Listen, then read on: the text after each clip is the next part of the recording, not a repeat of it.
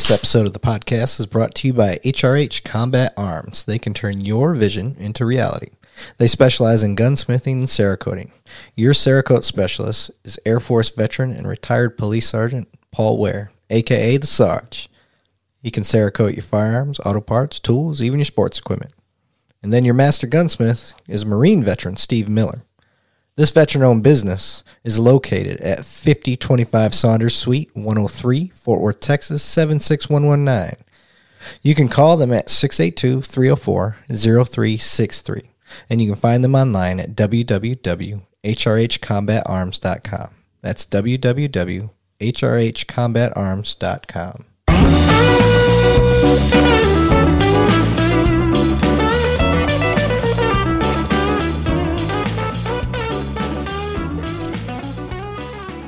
Tell me that's not smooth. That is smooth as silk. I know. Okay, welcome to Two Cops, One Donut. I am your host, Eric Levine.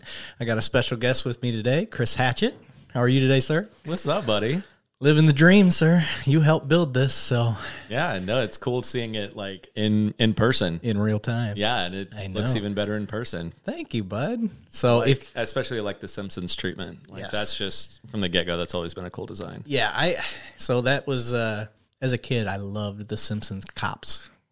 Good job, boys. You know, like Chief Wyndham. Yeah. Or was that Wiggum. Wiggum. Chief Wiggum. Wiggum, yeah. That was a bad slip.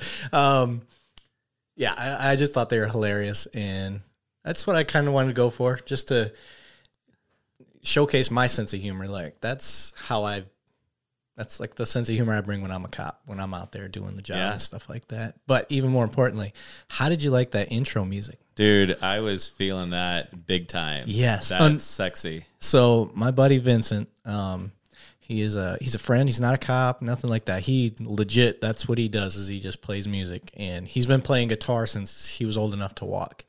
And I kept asking him, I was like, dude, I want an authentic intro song, not this Apple playlist, like free play stuff. I want something custom. I want something custom that's my own, that I can share the love. You know what I mean? Like, so this whole show is just, sharing the love of people that I believe in. So yeah, Vincent is one of those. I want to say his last name, but I'm going to butcher it, and I'm not going to do that to him. So if you jump on the Facebook page, you will see his name tagged, and you'll see who I'm talking about. But yeah, the song's about 1:10, but obviously I can only have an intro. Just so have a little intro, little Vincent love. Yeah. Coming So in, Vincent, I'm sorry, buddy. I would have played the whole thing, but you knew I was going to clip it as it was, and I clipped it right when you started just solo wailing. getting it, man. So he did all of it too. Like, I know you can hear the drum and all that stuff in the background. No way. Yeah, he did all. Yeah, so, we're have to go check out Vincent's tunes. Yeah, and then I know you guys heard that commercial at the beginning, HRH Combat. Yeah, you got you a sponsor. I got a sponsor, but the even better part is I figured out with this mixer how to, so I don't butcher it every time and freestyle it. Now I got it pre-recorded. I just hit a button. Make it easy. And make it easy. So, yeah. All right. Well, let's get into what we're going to talk about today. First off, I have Chris Hatchett with me. He's an Army veteran. He couldn't get in the Air Force, apparently. So, and he is I call him Hollywood. He's a Hollywood producer, director. He is the maestro of all that I have figured out editing and doing all of this sound stuff.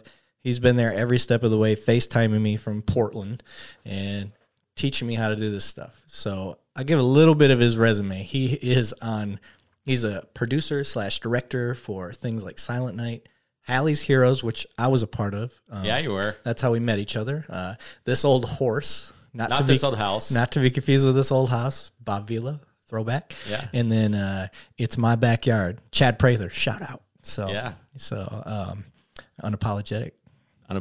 Boom. Bang, bang, bang. Yeah. So, how you doing, buddy? I'm good, man. I've been stocking up on my power rings, aka donuts.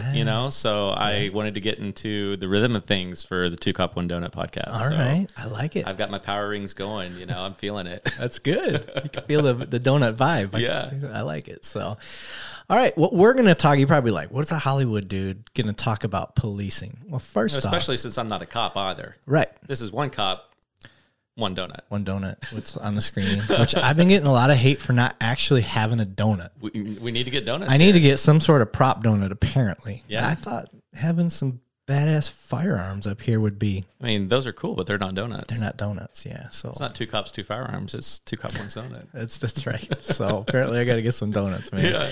So I will work on getting a prop on a donut. But if you're wondering, why do I have a Hollywood guy here? What's that going to do? Well, first off, he's a veteran, so respect, and that's why I'm gonna. This is around any first responder, military, medical, and teachers. So that's kind of the goal. So you already fit that part. And then secondly, Hollywood has a lot to do with the perception of policing. Absolutely. So that's why he's on this show, and that's what we're going to talk about. We're going to talk about how Hollywood affects what life is like for us as police officers, and the positive or negative perception they can put our way. Yeah. So it's a little bit of both. And I would agree. I think it is a little bit of both. So let's jump off. First off, you got anything you want to say? Anything you want to clear the air on? Anything you want to jump off with? I don't represent Hollywood, so my opinions on this matter are strictly that of mine. Okay. I don't want Hollywood Reporter coming after me going, yeah, we didn't say that. I gotcha. Is there like a Hollywood rep that would come out and be like, I mean, no, but yeah, like in just like in your industry, in my industry, perception's everything as well. So, right. It's got to have to ride that little fine line. Okay. I gotcha. Yes. Solo opinions of just myself. That's exactly right. And that's the show for me as well. I don't represent the department I work for, which will go nameless. And this is just opinions. I am not claiming to be a legal expert in any means. So exactly. Okay. So how does Hollywood curve the perception of police? I think part of it is, you have kind of a split route, right? So you have one route that's, they're trying to, make policing look like just super badass, which it is. Yeah. It has its not so badass moments, but it's, it's a cool job, so it's kind of one of those things that, kids growing up, they're watching these shows and they're like, yeah, I want to be a cop when I grow up. I mean, I was that kid. And so, they have that good part too, but then you also have the not so great part where Hollywood kind of steers it into just making a mockery of policing. Mm-hmm. So you have those kind of two dichotomies working at the same time, just depending on what the picture is, and honestly, who's producing the picture. Right. You got shows. We just had a SWAT guy on the other day, and he said typically, in his perspective as a SWAT person, SWAT's always shown as a kill squad in Hollywood.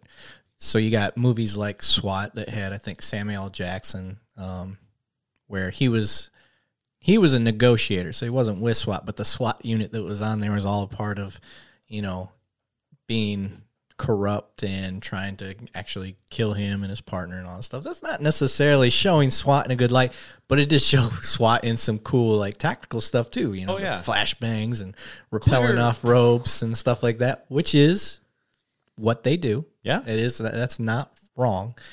But the way they Hollywood, as we cops call it, they Hollywooded up a little bit, and some of the stuff they do, it just would not happen in real life. Especially how like new recruits coming into SWAT with those expectations, they're like, I wouldn't be hard charging. It's like, there's times for that, but there's also times for tactical approaches to things, you know? You're not jumping from recruit to cut loose on the streets, your first year in the SWAT. Cruising around in a Bobcat, I mean, unless Bearcat, unless you came from maybe another department and you were a SWAT officer there, maybe, and that's a big maybe. So you got to be laced up tight for that to do like a lateral transfer SWAT to SWAT. Yeah. And then, so another thing that I was thinking of is the show like Cops or Live PD, how they portray police. There really isn't a portrayal, is there? It's more of, here's what they're doing. Yeah, I mean, one of the big myths within reality format TV is that this is reality, right? And I can tell you from working in reality TV that reality is not real. Okay. Even on Live PD, they cut some stuff out. Because typically we'll go out and we'll shoot and we'll be fly on the wall observers, right? But then we get back in the edit bay, and that's where we start slicing and dicing, and you know a little bit because you cut this show, so you can kind of really format things to make it look however you want to make it look, right? So, and then also too on other reality shows where they're taping it, it's staged to look like reality. Yeah. So, you have your like Desperate Housewives, your Bachelors and stuff like that. It's Jersey like, Shore. Jersey Shore. That's the last reality show I watched. Even Real World, right? Think back to MTV days, like 90s, Real World and Road Rules and all that kind of stuff. I loved Real World. I did too. I loved it. But none of it was real, right? And I didn't know any better. You had no idea. Nope. Unless you peel back the curtain and actually you're on set and you're like, wait a minute, this isn't how I thought and it was as going a to be. teenager, like I was really naive. Like, oh my God, can you believe that? They said this to that. Snooki was out of control. Well, I remember there's one episode where like Snooki took. I can't remember which episode it was now, or even what season, but I just remember they were at the boardwalk and She got punched. No, she took a freaking bottle of something off the front of the bar. And then smashed it over somebody else's head. Well, that's an old Hollywood gag. That's sugar glass. Right. And because number one, a working bar wouldn't have a bottle of liquor sitting on the bar top. Right. Unless somebody bought that bottle of liquor and was pouring it for themselves. Right. I feel like that would be like a TABC no-no or whatever state Yeah. no-no, whatever liquor license no-no. As a person who's been hit with a real beer bottle over the head, they don't break. No. It just makes a really loud noise inside your body, like you hear it, and then then you're holding your head. It hurts. Yeah, and it's not fun. But like Hollywood does it, all the way back to the westerns. The brawl at the saloon, and people are just bashing each other in their head with bottles and stuff. It's like, why is nobody concussed? Right. This is not reality. So the whole aspect of that is it's skewed. Live PD is a good format show, but there's still parts of it that are skewed. Right. To say. And then Cops, the original, what I consider reality show. My dad was actually on that. Was he really? Yeah. He was on they weren't riding with him. He just showed up on a call where they were riding with another officer. And he had his quick little, 2 minutes of 5 glory. minutes of fame, yeah. I'm watching him like, too bad they weren't riding with him when he got in that ditch fight. Yeah. That'd have been good TV. That would have been insane. Yeah. Yeah. Jeez. He would be infamous. Yeah. He'd be like, oh, that's that dude. Yes. Go to the grocery store. That's that dude. I remember you from the 80s, right? 90s, whatever. But one of the things I think of is the Truman Show. Yeah. The movie when he's like, hero shot. Like that's how they skew the perception. Truman Show is a fantastic portrayal of how produced somebody's reality can be. And oftentimes with these reality stars, that is how it's done. You look at The Bachelor, it's like they've already got wifey picked out from day one. Oh, Sorry to really? ruin that for all of you ladies out there that listen to the show, or men that watch The Bachelor with your ladies. But it's all produced, and you have some team of producers in a room watching all the footage on monitors going, no, this is how this is going to go. And they're creating the edit for the show as things are happening. And it's just not real. Okay. It's faux. All right. So you telling us that, producers, directors, all that stuff, they have that. You're basically answering my next question. Do they have that type of power to curve the perception of police? 1,000%. Okay. I mean, if that show's formatted that way, right? Even, again, I never worked on Live PD, but based on reality experience, if there's a storyline that they want to try to follow, they're going to follow that storyline and try to manipulate it to be a little bit more, not necessarily to change perceptions, but what most reality TV producers are looking for is to make it more watchable, make it more entertaining, give it more of that zing factor. You know what I mean? Mm-hmm. It's less from some sort of, vendetta or angle or anything like that. I don't find it to be super malicious often. I find it to be more, we need to make this more watchable. We need to boost the ratings. Right.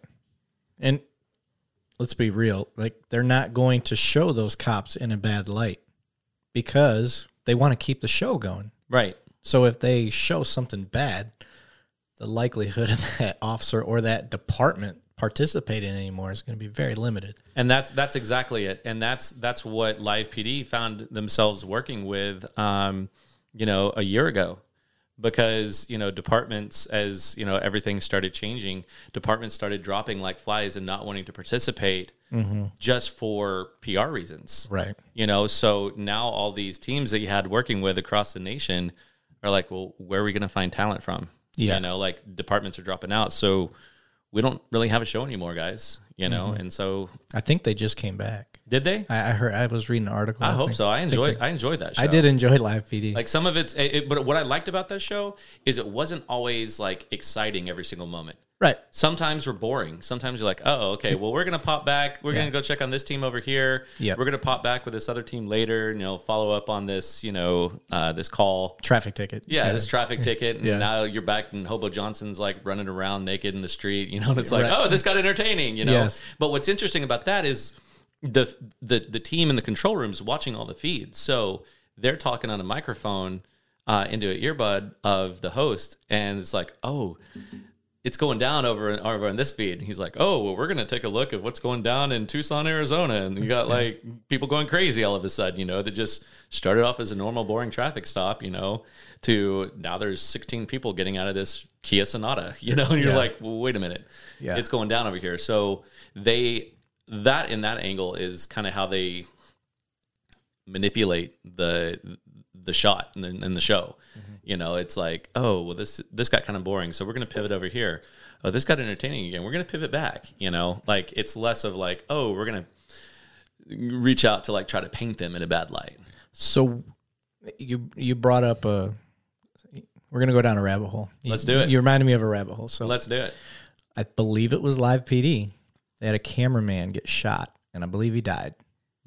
So as somebody that's in this industry, and you know quite a bit more about the reality TV side than I would ever know, how does that affect y'all being allowed to do that stuff? It affects it big time. Production has to shut down. There has to be an investigation done by a law enforcement agency. Yeah. And there's all kinds of legal that gets involved from all the way from the distributor of whatever network it's on, the production company that's actually like hiring the crew to go out and shoot the show, like it shuts down.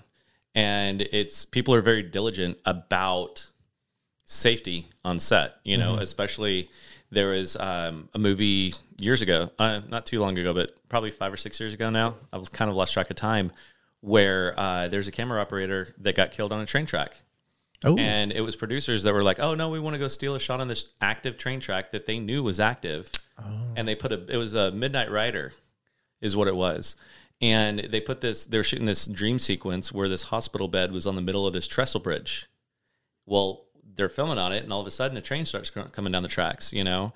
And so everybody's trying to clear, but there was, I think it was a makeup artist, and then a girl that was on the camera team named Sarah Jones that they couldn't clear. That's my wife's name. No way. Creepy. Creepy. Yeah. Who was a fantastic person.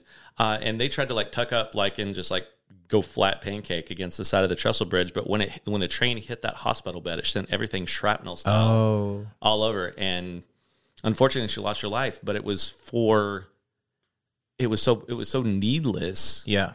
And production shut down and they never went back. As a matter of fact, the producers wound up getting sued. Probably never going to work in the industry again. Okay. You know, I think one of them's trying to, but everybody in the industry is like, no, screw that guy. Because it was just unsafe. Now, when you're running a show like Live PD, where, you know, people are putting themselves at risk because you're riding out with cops. I mean, if I went on a ride along with you. On real calls. Yeah. Yeah. If I went on a ride along with you, I would be assuming the risk, right? Yes. There's probably a deck of papers that I have to sign. Sign your life away, right? But it's an assumed risk. So all that to say, you know, like it affects production in a big, big way. And, you know, because nobody wants to have production that has a loss of life. Nobody wants to have a production that has an injury, you know? And that's unfortunate that happens, you know, but especially in formats like Live PD or even Deadliest Catch. Yeah. Deadliest Catch, they've lost camera people before. They've lost crew. Ooh. But yet there's still a huge line of people wanting to go work on that show, you know? So it's all about like risk mitigation really at the end of the day. Okay. Well, first, one of the things while you were talking that I was thinking of, and sorry, I had a brain fart there. Explain the difference between a producer and a director so people understand. So oftentimes in different formats, they're one and the same. The current project I'm working on that brought me up here, which I can't talk about, but the current project that brought me up here, I'm doing both. Okay. So I'm producing all these deliverables and making sure crew gets hired, running the budgets. Producers run the budgets. They oftentimes in different formats are responsible for getting the money to do the picture, because you have to pay for it up front and then go turn around on the back end and try to sell it. So producers pretty much kind of the overarching, I don't want to say like Godfather on set, but it's kind of, they're responsible for the whole set and they're responsible for the whole project start to finish. A director is often, they're at the top of the food chain as far as creative goes. Their job is to take the script, if it's a scripted show, or take the story, if it's an unscripted show, and turn it into something on the screen. And they'll work with like a director of photography and a gaffer to make sure things are lit well, and that the director of photography is responsible for image. The director is responsible for the actors' performances on camera. So the directors will have a real tight relationship with all of your on-camera talent. Okay. And oftentimes on smaller crews, somebody will be wearing both hats, the director and the producer hat. And that's a challenge. Really? Because you're having to think right brain and left brain at the same time. I did that backwards. Right brain and left brain at the same time. And that's hard for a lot of people, you know. But it's enjoyable for me because I'm a logistics guy. I like planning out and charting out how, okay, we have this big idea. How are we going to go about it? Also, too, the producers are responsible for making sure all the crew gets paid. So, if we don't budget right, then crew doesn't get paid right because we're out of money. So we have to do our jobs right to make sure that we don't run over, we don't run into overtime. It's kind of like a construction foreman in a way. So the producer isn't the director isn't necessarily the brainchild of the project. No, the writer usually is. Okay, so the producer is... I'm trying to figure out how the producer gets involved. So is it the writer that reaches out? Yeah. So basically what typically happens, let's take a scripted show, for example, right? Like Blue Bloods, right? Yeah. So that's a good one. You have a writer or a series of writers that have written these episodes. They go to a literary agent and say, hey, we want to make this show. Literary agent connects them with a production house. Production house hires on all the crew. Production house is headed up by a producer. So they say, oh, yeah, I like your script, and we think we can sell this. Or the way it used to work is they'd go to a studio. Mm-hmm. Your Warner Brothers, your NBC, CBS, ABC. And they'd say, hey, we've got this really cool concept for a show. So the writers are the brainchild of the whole concept. Okay. And nobody really gives a lot of love to the writers, but the writers are really the ones creating these stories, like Mandalorian. Yeah. The writers, everybody's like, oh, yeah, like... all the directors and all the like foreground creatives, like this is their brainchild, this is their baby, and it's like, well, no, yes and no. Yeah, the way it looks on screen, absolutely. The story, no. Okay, George Lucas, yes. He wrote a lot of the originals and stuff. Well, what about Jon Favreau? Jon Favreau.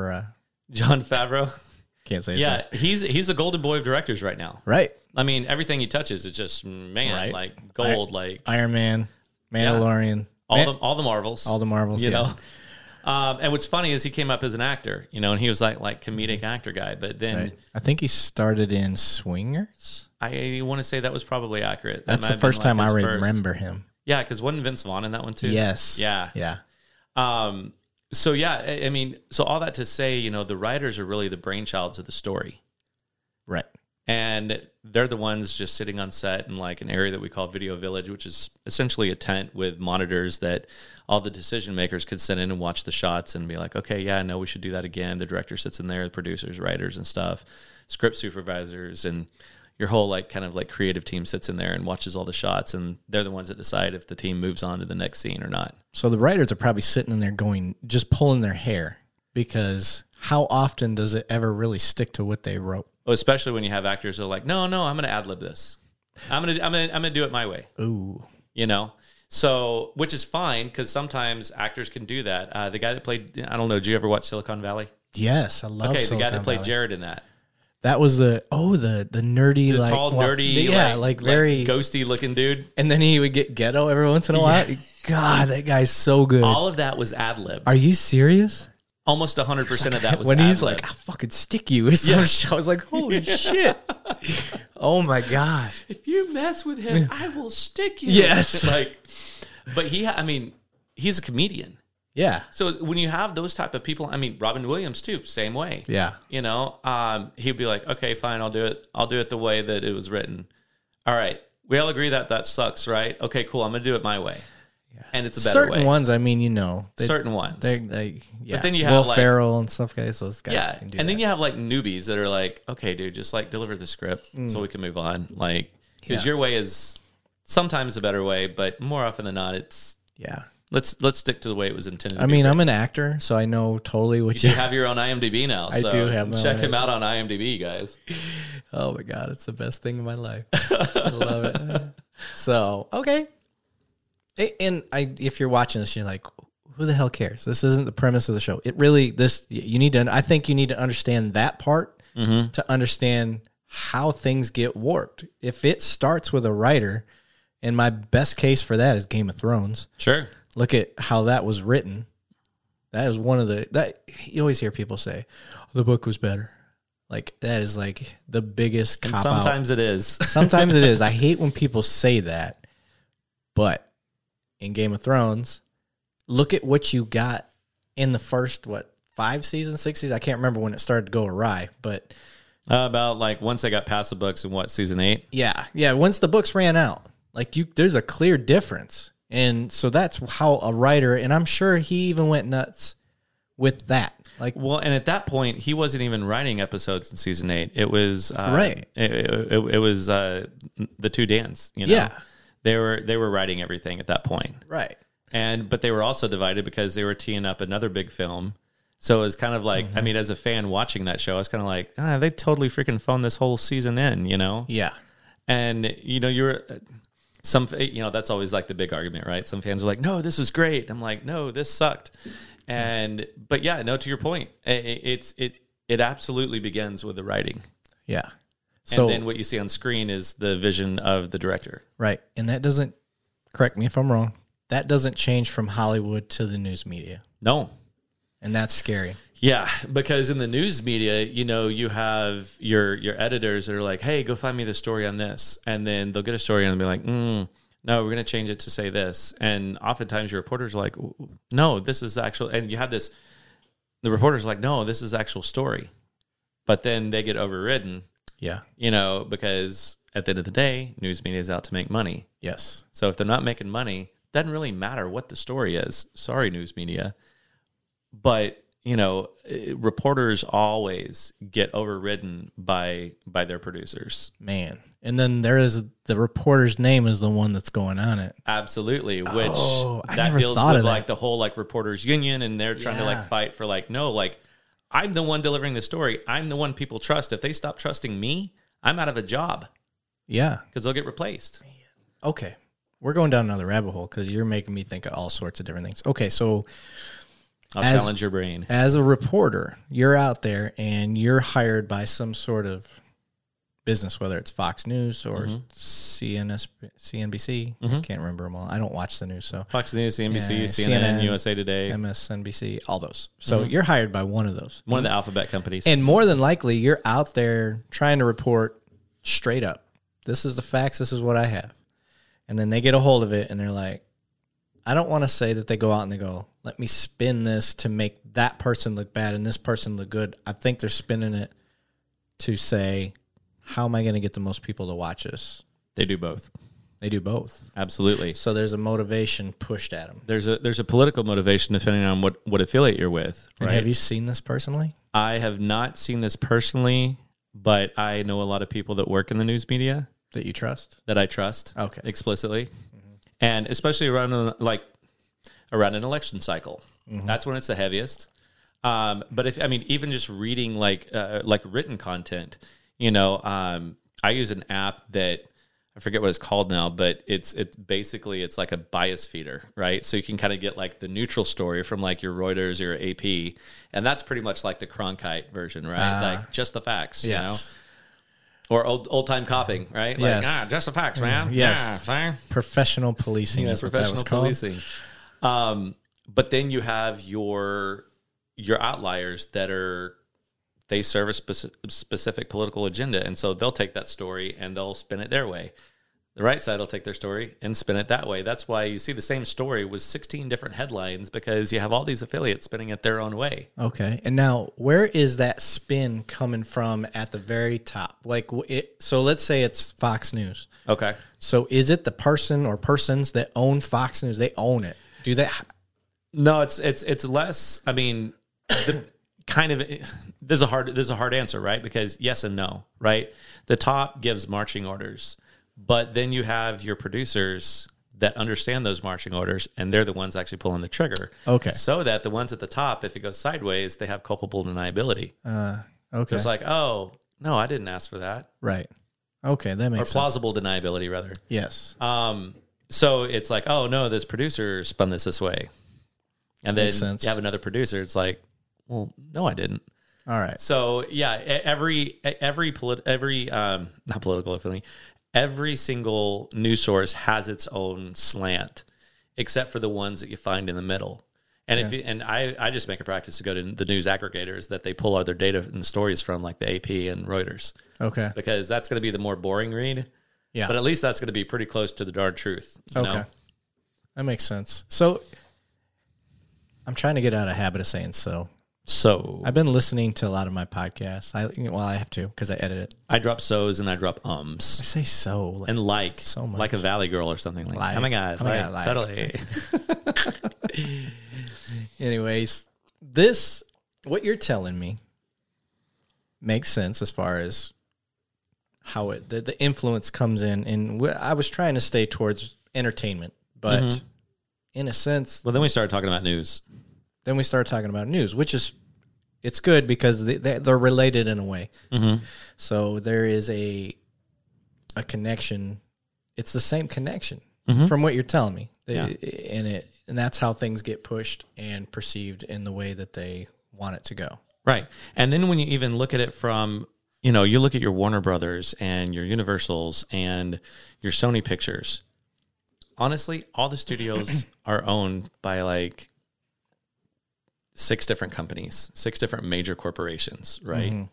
So if they're a left-leaning owned company or if they're a right-leaning owned company, all of their products, like their studios, they're creating content, they're all going to kind of support that angle. Right. And so like that's probably the biggest thing that I've seen in Hollywood is, oftentimes, I mean, it's a true statistic that most of Hollywood leans left. And so a lot of their stuff, as far as regarding policing, are going to kind of track where the left's perspective of policing goes. Gotcha. And then you also have your conservative outlets that are going to, all of their stories that they're going to tell is going to kind of support that right-leaning agenda. And so as the audience, you kind of have to decide, okay, I can accept that this is probably not the truth, but it's entertaining, so I'm going to watch it. And it's not very overt. It's very subtle subtext, and it just kind of gets laced in.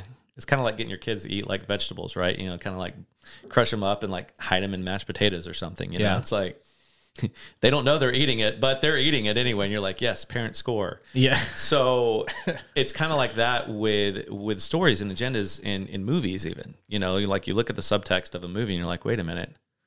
Holy cow. Yeah. A prime example of that is like an animated feature long ago. And I've used this in many discussions. You remember the movie A Bug's Life? Yeah. So The Bug's Life was about we the people rallying up against the few that lead us.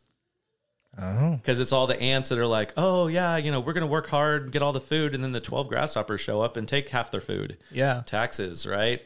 And so, like, they come and take that, and it takes, like, the one ant flick going, like, wait a minute, why is this the way we do this? Yeah. No, there's more of us than there are of them. We need to fight back. And so all of a sudden they fight back and take it, and they get their ownership of their food that they've worked for back. Right. It's a great kids movie. Bro, I didn't think of that when I was a kid. I didn't either. Watching that. But watching it with my kids, yeah. I'm like, bro, whoa. Like that's super deep, and that goes into another way of how Disney and a lot of like Disney, Pixar, play their kids movies, right? The kids are not going to pay attention to like the storyline, like the true storyline underneath the storyline, the stuff that the adults are going to get, right? Right. But they pump it out knowing that their adults are still going to watch it because they're going to take their kids to the theater and watch the movie that they want to. I always like the Shrek series because they put enough adult humor in there Absolutely. to make me want to see it too. You're just like, oh, that's kind of dirty. Exactly. And your kids are like none the wiser, and you're just sitting there smirking. Yep. Exactly. Yeah, exactly. The kids don't get that joke. But they're Why are you laughing at that joke? Don't worry about it. I'll tell you when you're older. Exactly.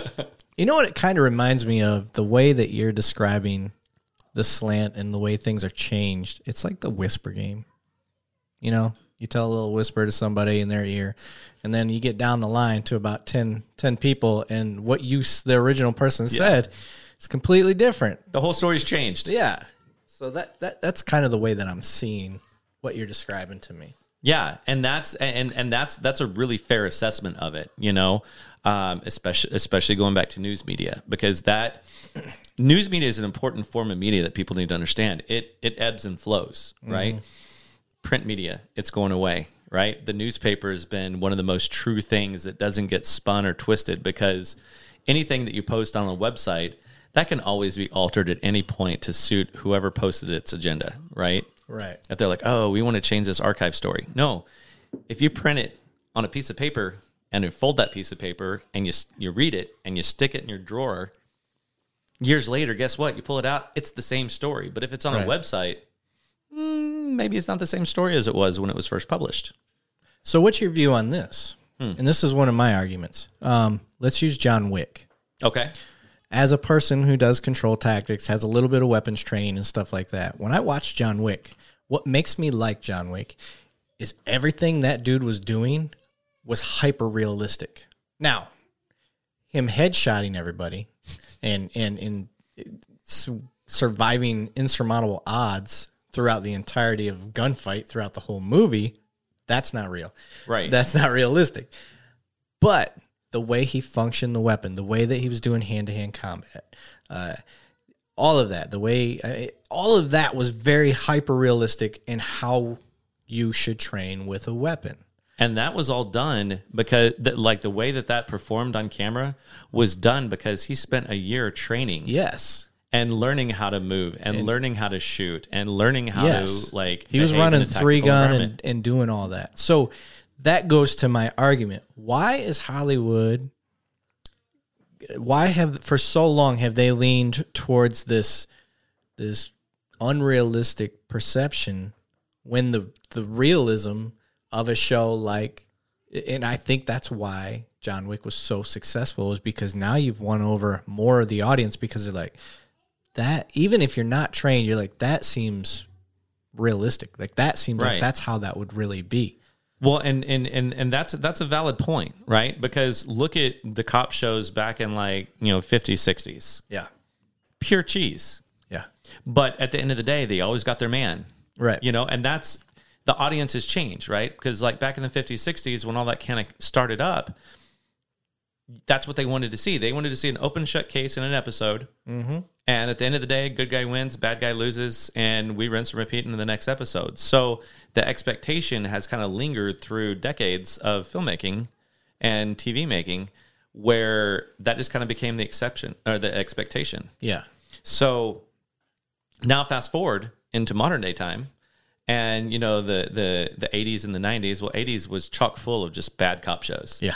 Right. It's just like pure cheese, Lethal Weapon, where it's like, they pick up the phone and all of a sudden they have exactly who they're wanting to talk to without it even ringing. They never run out magic. Never run out of bullets. Never run out of bullets. Never run out of gas on a high speed pursuit. Yeah. Even the A-Team, right? They always flip a car. Yeah. You can't watch an A-Team episode without them flipping a car. And it explodes. Oh, and somehow it mysteriously explodes. Yeah. Or, cops shooting at the bad guy car getting away. They shoot a couple bullets ricochet off the trunk of the car, and all of a sudden the car explodes. It's like, dude, you didn't even hit the fuel tank. Yeah. And if you shoot bullets into the fuel tank, it's not going to explode. Right.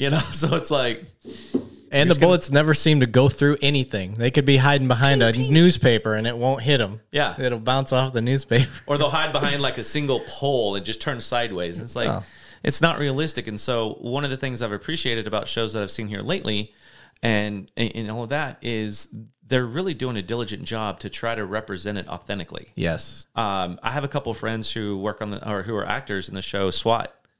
I haven't watched that. My mother-in-law watches the hell out of that. She likes it. It's really, really good. And what's really, really good about it is it's authentic. I mean, you have one of the main dudes in it, Mikhail Vega. He's an ex SEAL. Really? I think he's SEAL. He's either SEAL or MARSOC. I can't remember. I worked with him on a really, really interesting zombie film that we shot out in Texas. And what was cool about it was we used all SEALs, Delta Force. We had a couple CIA. I've seen that. Texas Zombie Wars. Is that what it's called? It's called Texas Zombie Wars. It's on Amazon. Is it like a comedy style? No, it's like a series of just like badass scene after badass scene. Okay, then that's not it then. Okay, Yeah. The one I seen was like, it was all, you could tell, obviously, it was all veterans, and it was just meant to be like ridiculous, dark humor, military funny. Oh, I'm here for that. And it was Find out what that is and send me like I will watch that I'll tell you. with a drink. yeah. But no, like it's absolutely that's the new shows that are coming out. The cool part about it is they're leveraging veterans and leaning on their expertise. Even if they're not cast as actors in the show, they're starting to bring on like tactical consultants and like, hey, is this uniform dress right dress? Is this like how this is supposed to look? Because I mean, you look at military films, it's like, why are your patches all screwed up, bro? Yeah. Like, why are you like chewed up like bubble gum? Like, what's going on? It's here? funny you say that because when I got this picture made, so my buddy that I have co-host occasionally, Why has he ain't got a badge? because the picture I sent them was his graduation picture, and he hadn't had his badge pinned on yet, so he's missing a badge, and then my badge is on the wrong side. Yeah. Your badge is always supposed to go over your heart. Yeah. Oh, Santino's still a recruit. Yeah, he's still a rookie. All right, not even a rookie. You're right. He's still a recruit. My bad. So I'll get it adjusted eventually. It cost me more money, so I gotta pay to have probably it just fixed. Photoshop it. Yeah, stuff I didn't notice, but man, I tell you what, fans Authenticity fans notice they that. ain't notice, Especially when you have and what the best part about it is when you have those diehard fans, because like when I create content, I try to hide Easter eggs in it, just like pretty much any real person does. That's what I do. That's all like my poop like a champion box, all that stuff. It's fun. It's for like the diehard fans go like, oh, did you catch that thing? Did you catch that thing? You know, and what's cool about that is that promotes rewatchability. Yes. Because people are like, no, I didn't catch that thing. I need to go back and Oh, rewatch it. and then they go back. Yeah. So then they're either paying more money to go see it at the theater, or they're renting it again, or they're streaming it again. Yep. You know what I mean? And I'm gonna start then you hiding shit in for here. that. You I should. didn't think about it, but I'm gonna start hiding stuff. Y'all better start watching. What you should do, hide stuff, and then do like a little pop up trivia at the end of like, tell me if you notice this. Right. I want my content to be strong, and that brings them in, and then I'll hide Easter eggs, and hopefully, Absolutely, hopefully, like, and on Easter you could even hide real Easter eggs somewhere. Hey, just spot where the Easter egg was today. Just move it around like up on the shelf.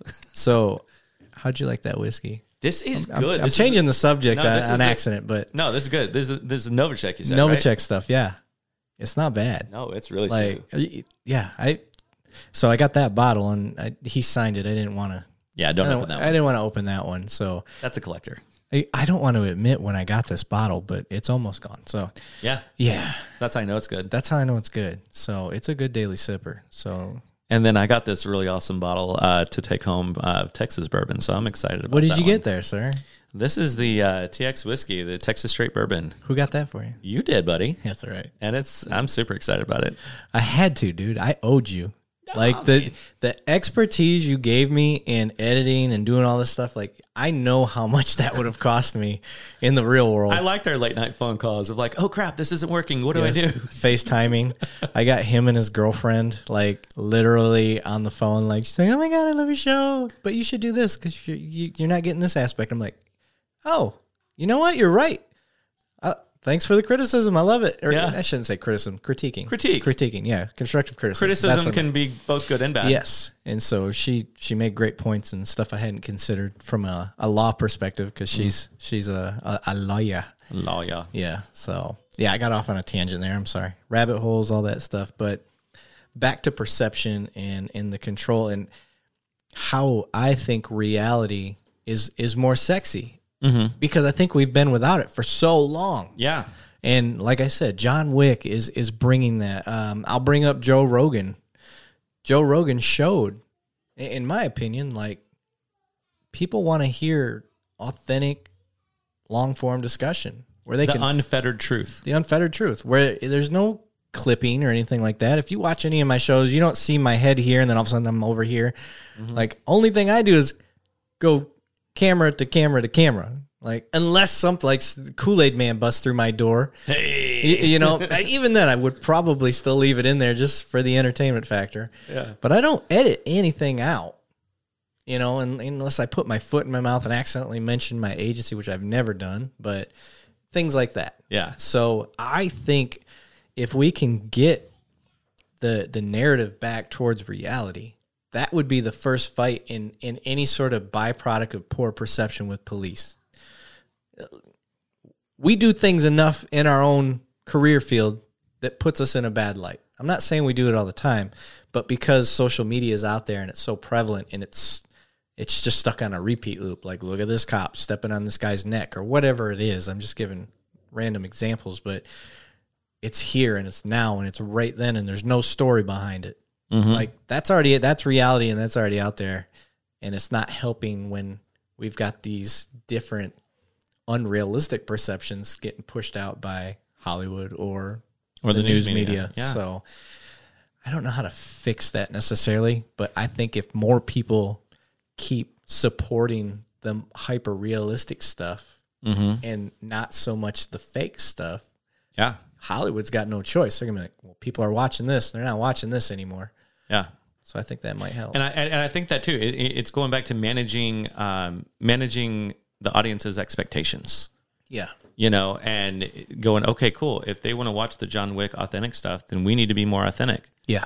You know, like whether it's, you know, showing police tactics on, you know, a raid scene with SWAT, or whether that's, you know, one of the shows that we were talking about this morning, actually, The Rookie.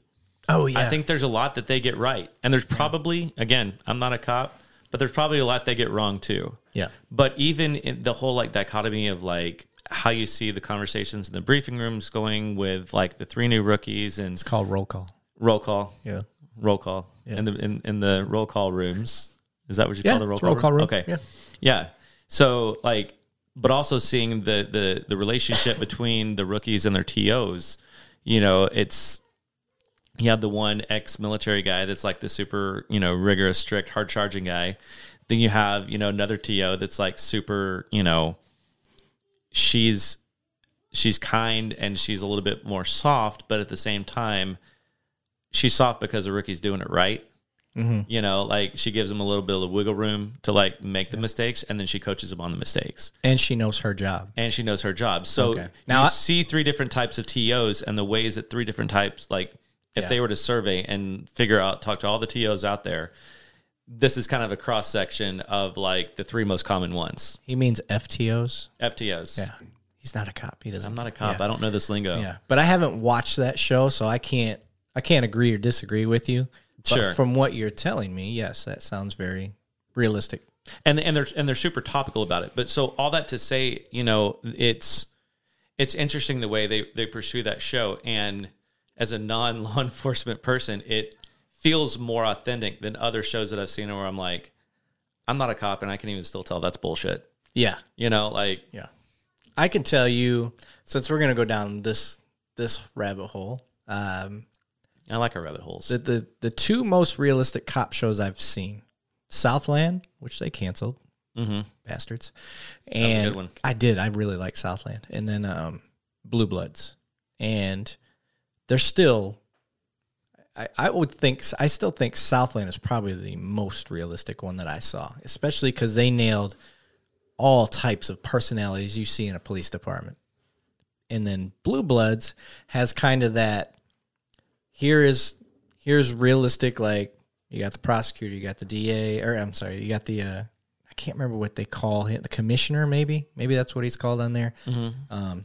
It's a chief where I'm from, because we don't have nearly as many cops as New York City has. So, but the way that Tom Selleck portrays himself as a head of a police department, that's what I mean, me personally, and I'm very idealistic and I'm very glass half full, optimistic guy.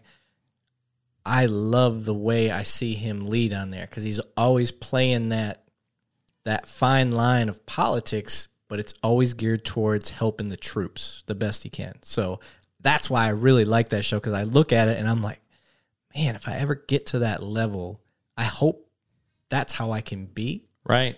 And whether that's a Hollywood portrayal or not, I agree with how he leads on there. So I'm sure I'll be my own type, but that's when I see that. That's what I like. So, and then you got all the little things like how they hold the gun, how they run a call, things like that. Now, where they do screw up is it's a tactical situation. Now, you got SWAT or you got some other tactical unit where patrol can't handle it, but the detective shows up and he's guiding tactical units on how he wants the thing to operate. That doesn't happen. That's not realistic at all. Yeah. So that's those realistic type shows from a cop's perspective, and maybe another cop disagrees with me. Oh, that shit's all fake. Whatever. Well, in my experience, Agree to disagree. Yeah, in my experience, they do a pretty damn good job, and I can tell that they've got some sort of law enforcement. What do you call it? Support and like consulting? A consultant. That's what I was looking for. Yes, they have some sort of law enforcement consultant because, they keep their booger finger off the bang switch, all the time until they're ready to use it. And when they're not using it, I'm seeing them Sewell. They're keeping, they're not keeping that barrel pointed out there at people. They run out of bullets. Around like this. Yeah, they do tactical reloads. And if you don't know what a tactical reload is, that means it's a downtime in the gunfight. So I'm over there, bam, bam, bam. I get back behind cover. Rather than guess how many rounds I have, I put a fresh magazine in there, and then I pocket my one that I just used. So I know I still have rounds in that mag, but I don't know how many I have, because realistically in a gunfight, it's really hard to keep track of how many rounds. You don't have those unlimited rounds like on TV. Yeah, you don't have unlimited rounds, and it's hard to remember how many you fired. Yeah. So if you're like, why'd that officer fire so many rounds? Because he ain't keeping track. I can promise you that. He's trying to see if the threat that he just took out or went after stopped. Yeah. That's it. Yeah. And so, anyway, I'm getting ahead of myself here. So, well, you mentioned something earlier too about like an important part of a lot of these cop shows is not just the relationship within the department, but also the relationship with the DA's office. Yeah. And one of the actually last episodes I watched of The Rookie, that's just one of the shows I've watched. I haven't watched Blue Bloods a lot. That was one of my dad's shows, and I was like, it's kind of cheesy, but it's cool. I'll watch it with you. Yeah. But like one of the last episodes, there was a scene where the main character, John Nolan, he was running after the suspect, and the suspect kind of like tripped him, and he fell, and he got like a slight injury. But the DA was like, "Oh no, we're gonna go after him and charge him as a felony." When like assault on a peace officer. Yeah, when it really wasn't, because he kind of tripped on his own, like chasing him down. I gotcha. And so this thing went from like a misdemeanor, like simple dude stole a candy bar from the convenience store type kind of crime. Yeah. To now this guy's getting charged with a felony, and so the officer was looking at the totality, right, and saying, "No, that's not right." Yeah. Because I was there, I know what happened, and the DA was looking for, let me get my stats up. Exactly. Yeah. And I thought that was a pretty cool, like, little storyline that they unpacked there, because I don't know, does that sort of thing happen? So in my experience, I think stats have a lot to do with how job performance is put on a prosecutor. Mm-hmm. And I'm going to have some prosecutors in here, so I will definitely be talking to them about that. And I'm not trying to put them in a bad light or anything like that. I don't like when stats are a part of performance appraisal in a good light. Right. Right or wrong, it doesn't matter. It's kind of like you guys with quotas. It's like everybody thinks about quotas, and it's like, well, if any department does that, they're kind of doing it wrong. Yeah. Like, you should be going like, okay, like we've reduced, traffic fatalities down and things like that. Like, it shouldn't be measured by how many tickets you wrote out. Exactly. Yeah. And quotas are not a thing, guys. However, okay, I'll branch off real quick. Quotas aren't a thing. However, your job performance is. And if you work for traffic, and I've used this example before, if you work for traffic, meaning you're a motor cop, you're on a motorcycle, and your only job is to go out and write tickets basically on the freeway or like maybe a problem intersection in a residential neighborhood or, near a school zone, things of that nature.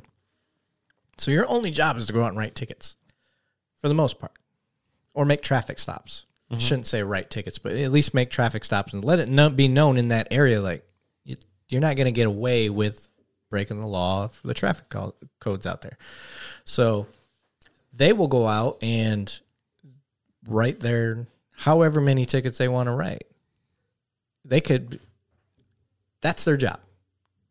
And how do you judge their performance when it comes time to have your annual or semi-annual evaluation?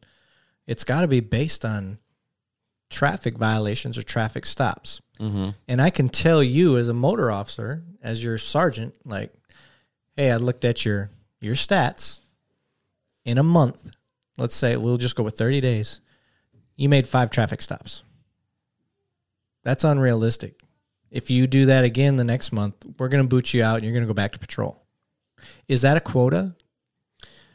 I mean, I see what you did there.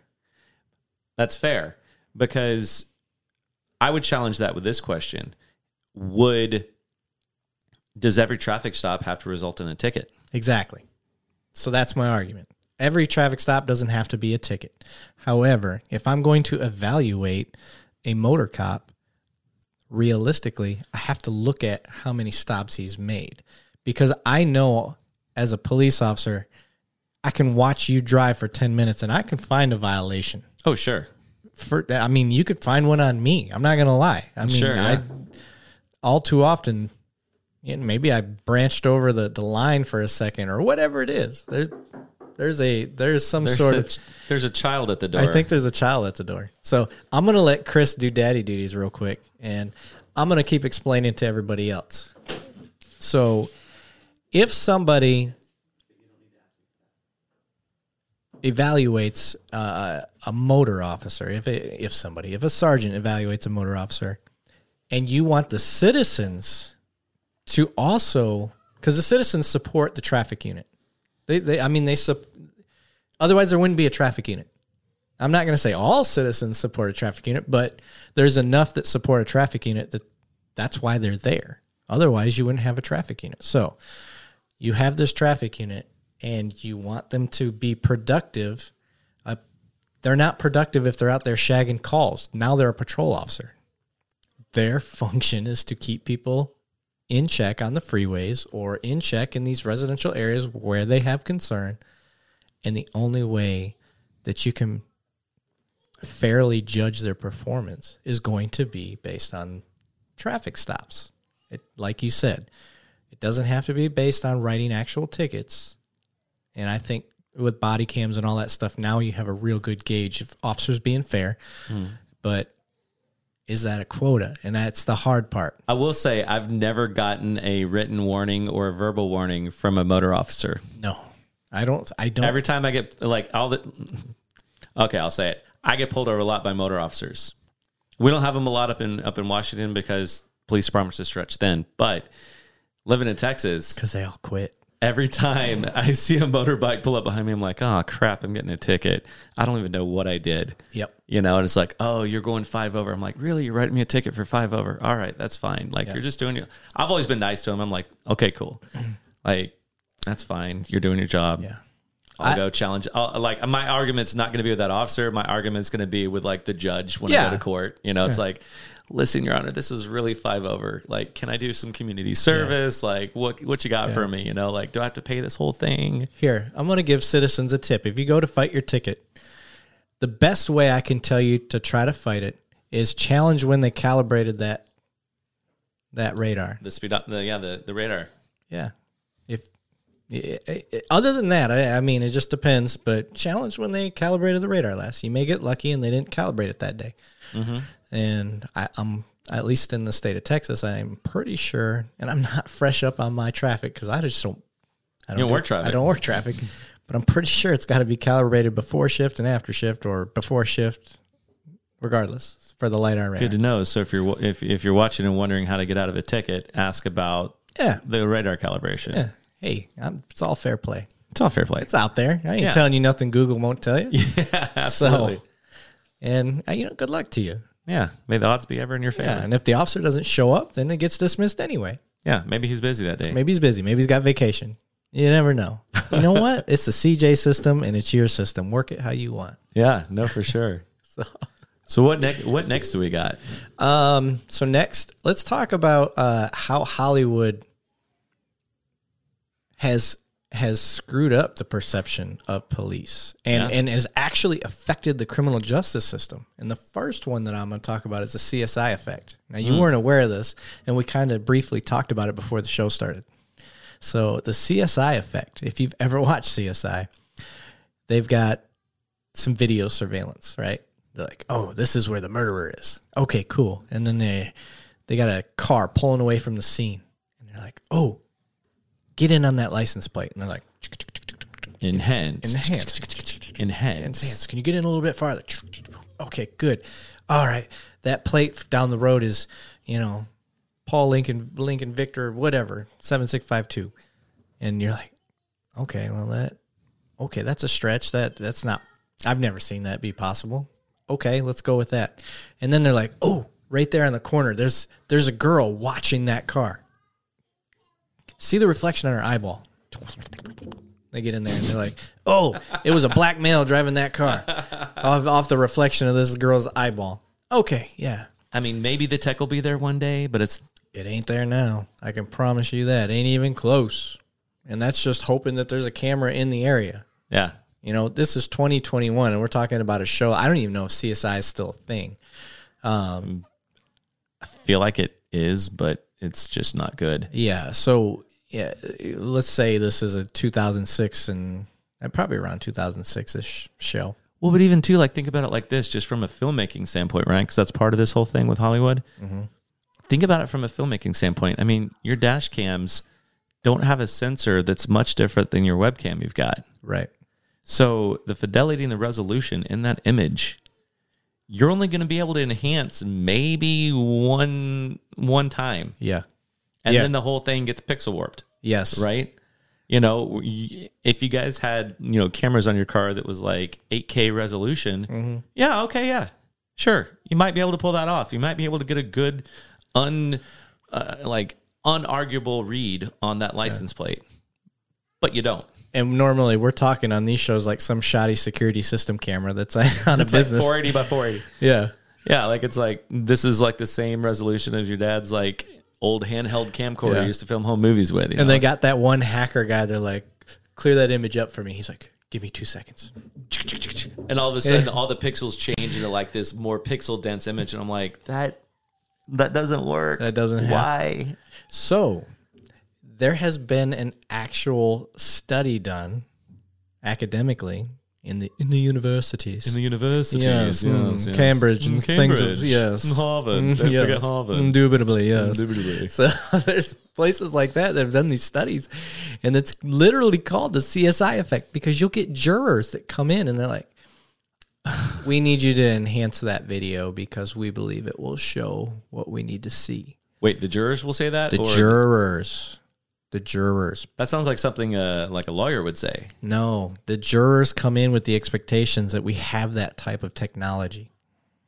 I thought they just... See, this is changing my perception of jurors. Yeah. I mean, I've gone to jury duty, but I never, ever get selected. I've always hoped I would, on some cool case, but never been selected. So I don't really have a firsthand experience of how the whole process works. Yes. But I just thought they, sat in the courtroom, listened, and then went into a room and decided if the person's guilty or not, and they came back out and read the verdict. I didn't know they got to, speak into and request things like that. We're getting so technology dependent now that I am worried that we're going to start having prosecutors and detectives that they won't even try to push a case if they don't have video evidence. Mm-hmm. And I can tell you real world that we've got some new detectives, and that was a legitimate question. Can I even get a warrant out of this if I don't have video? Like that was his mindset. Not that it's wrong, but holy shit, if that's where we're headed, that people, old school police work can't cut it anymore because I don't have a video of the offense, that we shouldn't be so dependent. It should be, what would a reasonable and prudent person believe based on these facts? Right. Now, if I don't have video, that's fine. But based on all these facts, boom, now I've got my charge. Well, let me ask you this, as far as like with video evidence and the whole like perception versus reality thing, right? I've heard this from a couple cop friends, but the whole reason, like when you guys are doing a field sobriety test, right? Mm-hmm. The test with the light pen, right? Is I may be botching the terminology, but HST? The HGN. HGM. Horizontal gaze nystagmus is what that means. Yes. So at that point, when y'all do that, y'all already know you're going to hook that person up. No. No? No. Because I thought it was like the whole like walk the line and stuff was like the dog and pony show for evidence for. No.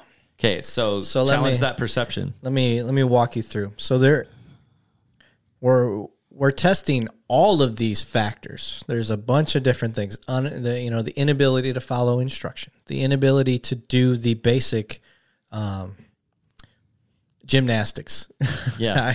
I don't know what else to call it. And then horizontal gaze nystagmus is something that you just don't have control over at all. That's the bouncing of the eyes while you follow the light pen. If the alcohol is low enough, you'll see a nice smooth transition of the eyes. Mm-hmm. And that's what we're looking for. I just want to see the eyes going nice and smooth. But if there's a bounce to them, and there is a vertical gaze nystagmus as well. So when we do the pen up and down, that's even more rare. So if you have that as well, you're really fucked up. Yeah. And I am not a DUI, DWI expert by any means. I'm going off of my memory from patrol days, but you're looking for a certain number of those. So he messed up the walk the line. He had horizontal gaze nystagmus, and he was unable to follow instruction. Okay, so there's 3 points. Now I have enough. But you have that video evidence because it's all in the dash cam. Yes, and you've got the video evidence. Now, you're doing all this for a Class B misdemeanor in most states, which is crazy to me. It's a lot of overwhelming evidence they're requiring for a Class B. But the CSI effect, that's pretty fascinating. That's actually a really great example for even like the premise of this particular episode, because now you're having something that's been studied and taught in probably academies, that's the whole title of it's based off of a TV show. A TV show, yeah.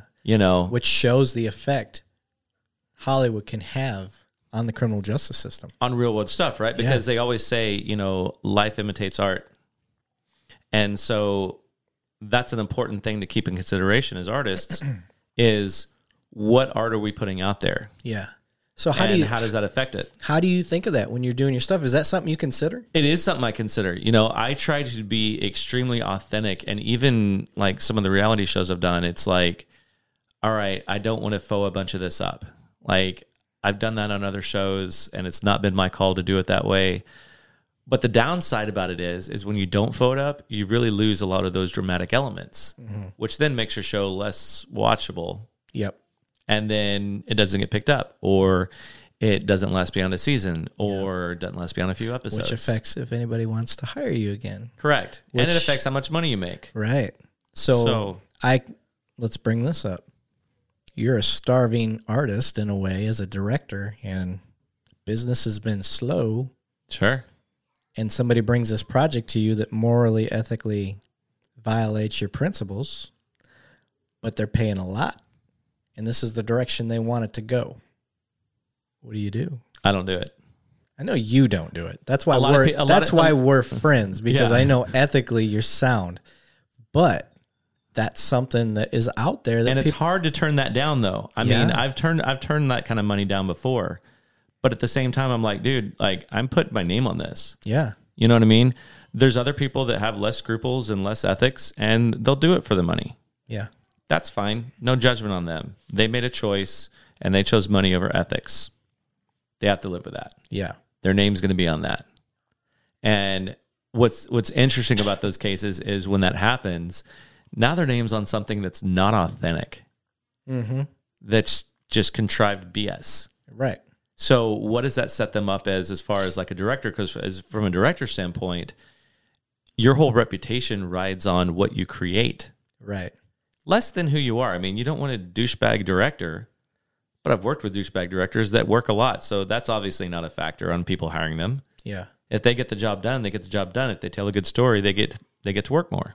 So it's hard to kind of like ride that fine line, because you see, you can be the starving artist. It's like, oh crap, like how my bills getting paid this month? And then you see like douchebag director, like just putting out trash, just raking in the money. You're like, man, I wish I didn't have morals or ethics. Yeah. Because I would be rich right now. Yeah. But I think that's something that does tie in to your approach to the story, because somebody could have some agenda. It's like, oh yeah, we want to make this like Trash the Cops movie. And it's like, yeah, man, let's do it. Like, yeah, we have all this money to put behind it because so-and-so donated this, so we could make a movie to Trash the Cops. And it's like, but why though? Right.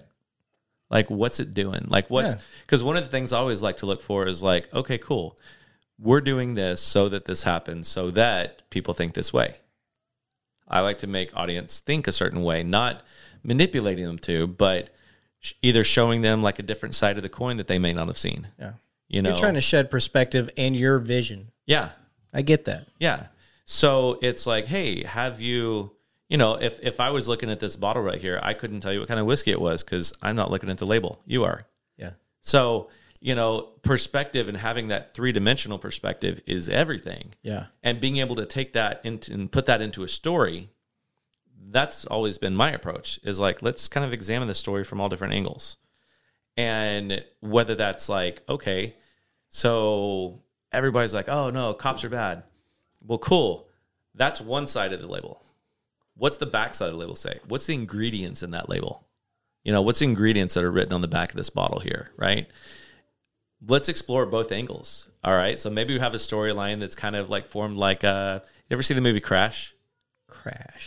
Remind me. Super good movie if you haven't seen it. But basically you have... Isn't it like the angle of like all, like 7-10 people that were all... Yes, I have. And then the storylines, there's all these different storylines that parallel. Yeah. And then they all intersect at the end. That was the first of its kind from what I remember. Yeah. That's a 3-dimensional story. Yes. Because you're like, oh, I'm following this one person. Why do I care about this person right now? Like, it's kind of boring. Like, okay, cool. I like these other storylines, but this isn't this person's storyline.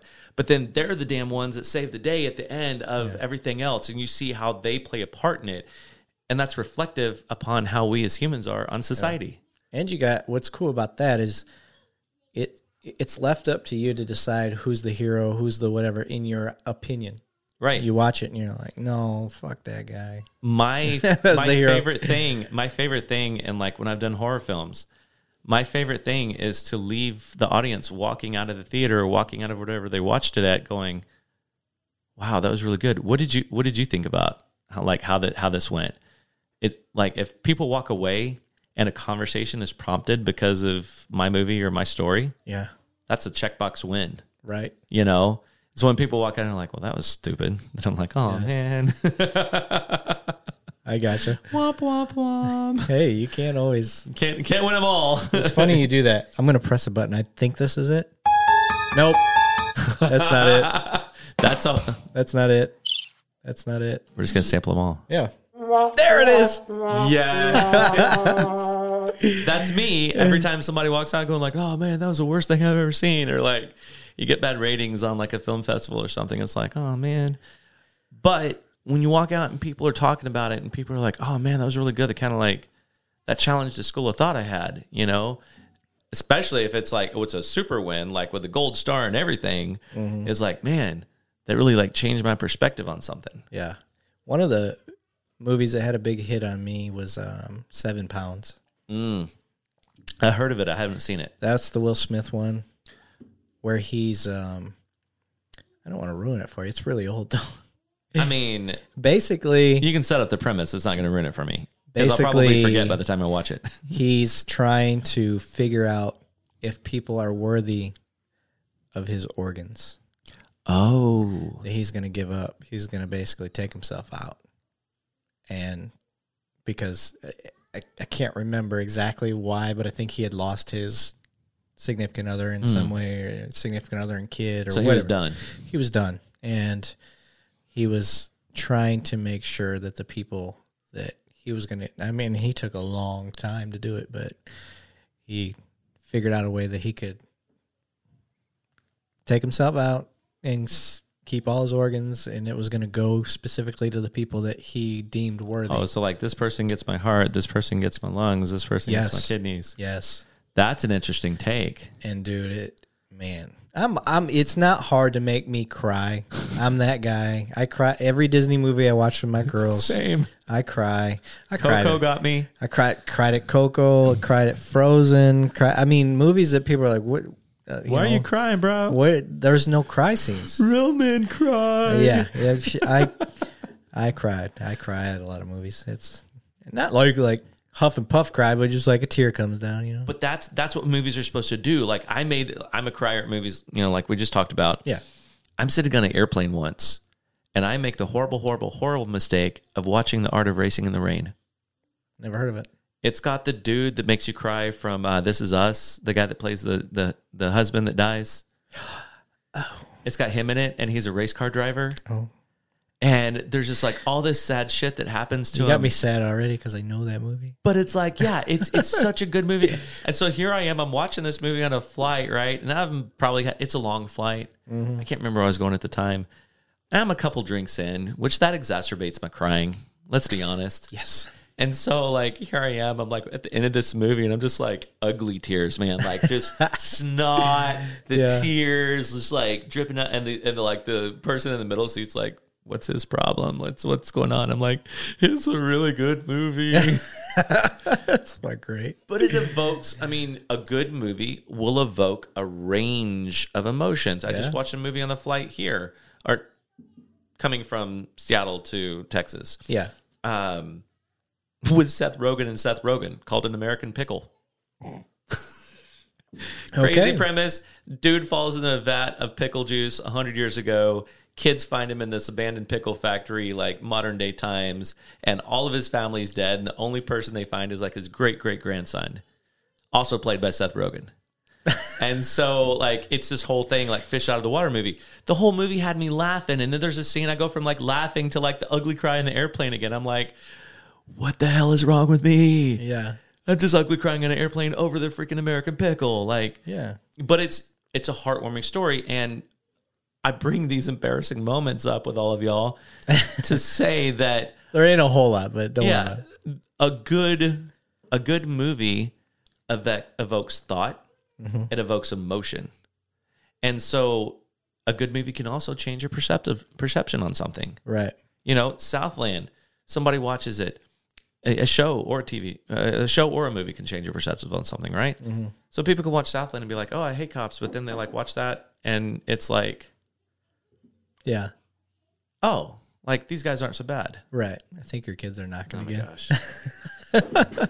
This is the best podcast so far because it's the first time I had somebody that's had their children here, and he came in from Portland, so it makes sense. The poor guy, he's doing daddy duties and trying. My kids aren't here for them to play with. He actually has 2 daughters, just like I do. I think his are a little younger.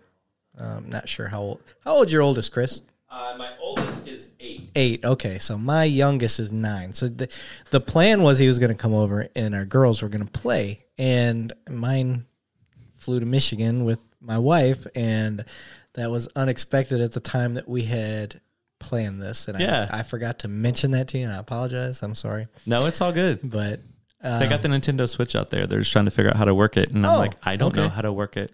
Yeah. I'm like, you're going to have to figure out your own tech support. Yeah, don't ask me. I thought they just got Minecraft on the iPad. I know. I guess Minecraft on the iPad had its time. Kids have it so good. I mean, like, I didn't get to unhook my Nintendo and take it when my dad had work meetings. Right. The only time I got to play Nintendo was on the weekend after the street lights turned on. Mm-hmm. After you had to be inside. Yes, you had to be inside. Yeah. So, and then it was kind of a family event. I mean, I'd play. Mom would watch. Mm-hmm. She didn't really like to participate. And then, Dad would jump in or my stepsister or whoever was there. But we'd all, Duck Hunt or Mario or whatever, and you try to beat each other's scores. Anyway. My dad used to try to play like the Nintendo. You remember the Nintendo Golf, like back in the old days? No, I don't think I played. It was like a legit like golf game that you were playing with like the controllers, and I was like, oh, I'll try to get my dad to play video games with me because like it's golf and he loves golf, and he's like, this isn't real golf. I don't understand it. What do these buttons do? You know, like I'm like, no, you just hit like A, B, and like the arrow keys. You know, it's cool. Yeah. But on the note of video games, this is a good segue. Like that is another third arm of media. Yeah. And stories. Yep. Because as video games have gotten more and more advanced, there are a lot of stories out there. Mm-hmm. It's storytelling that you get to play and be part of the story. Yeah. The only video game I can think of where police are involved would be Grand Theft Auto. Yeah. I mean, there's that one. And then one of the new, I don't want to say it was a Call of Duty one. No, it was, what was the Call of Duty's competitors? The Rainbow Six? That's one of them. It was Battlefield. Oh, the Star Wars game. No, that was Battleground. Star Wars Battlefront. But Battlefield, it was like an open world like playing game. But then like one of the ones, it was like Battlefield LA, and you were a cop, and it was like a cop video game. Really? Yeah, and it was pretty sick. And so like you had all these cutscenes where you're trying to like figure out this whole crime case and this, that, and the other. But then you go to like, this building where there's like gangs hiding out and you're having to get in a shootout with them and stuff like that. And so I like stuff like that because, I mean, think about it, right? You have all these like things that happen and people are, I'm sure, quarterbacking about, oh, you should have done this, should have done that. Cool. Go put yourself in that situation. What would you do? Yeah. But I'm glad you brought that up because one of this whole show is to improve police community relations. That's the whole point. Yeah. That's the premise.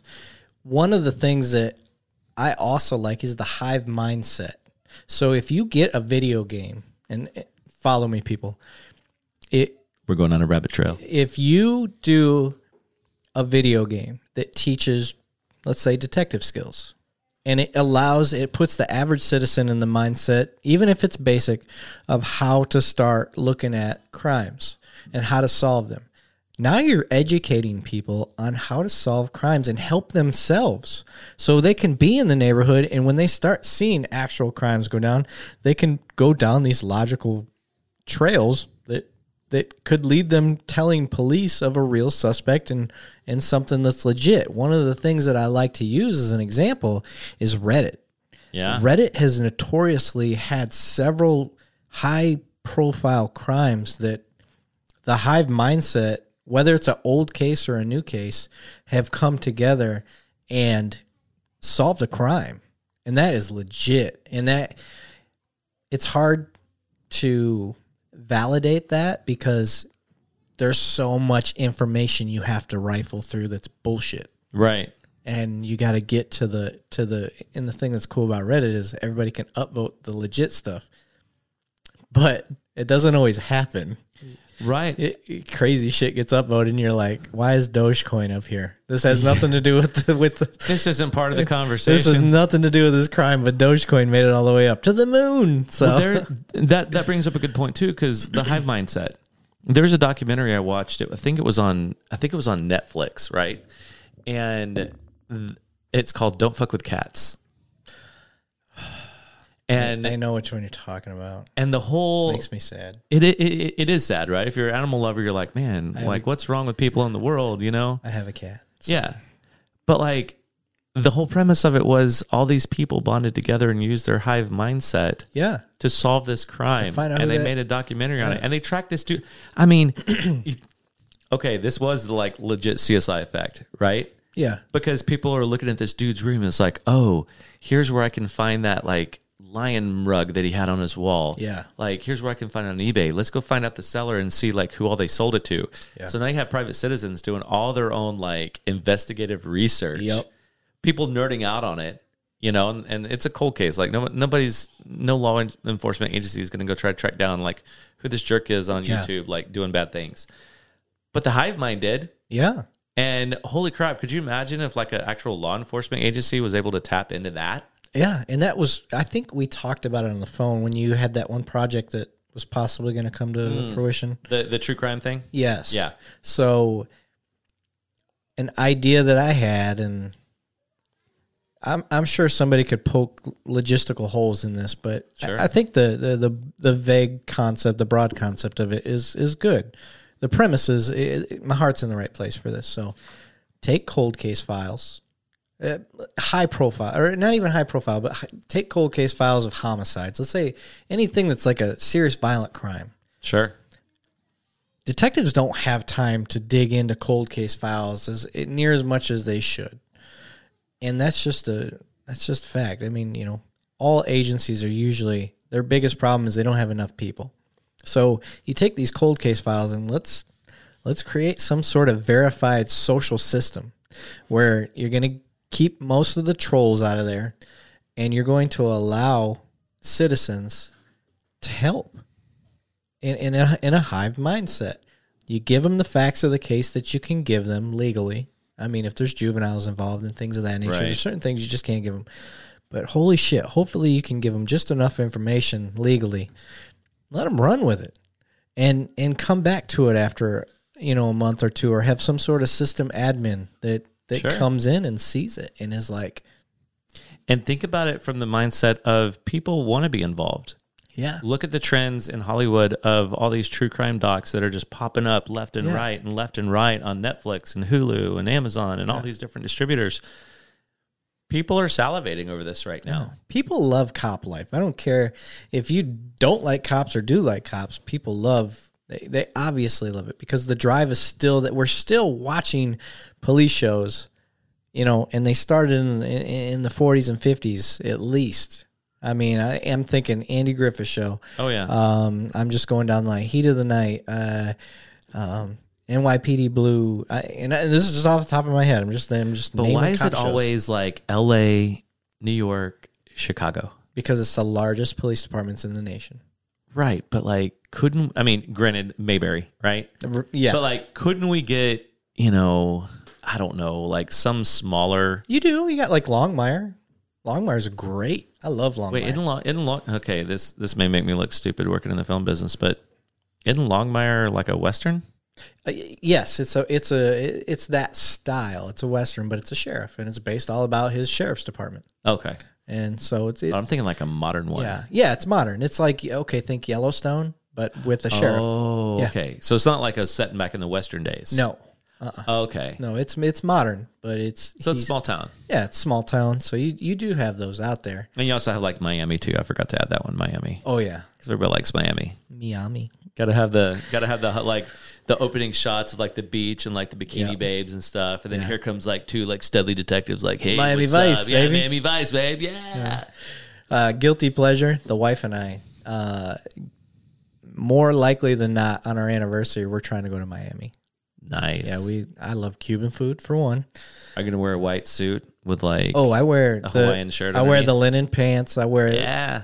That's the latest fedora I bought, or Panama Jack hat, whatever you want to call it. That's a fedora. Yeah, I don't care how you cut it. yeah. That's, It's a beach that white hat thing. That's a yeah, fedora. I call them beach hats, and Yeah. I like them. But I'm a hat guy. I mean, Yeah. I've got scallies there. I've got cowboy hats. Same. Yeah. You live where the last Blockbuster exists. Well, close. I Or live is about it- 3 hours away from it. It's in Bend. Oh, okay, my bad. Yeah, but like from a movie nostalgia side point, this woman, she goes to Costco to buy the snacks to sell at the register. She goes to Target and Walmart to buy the DVDs and the Blu-rays to rent.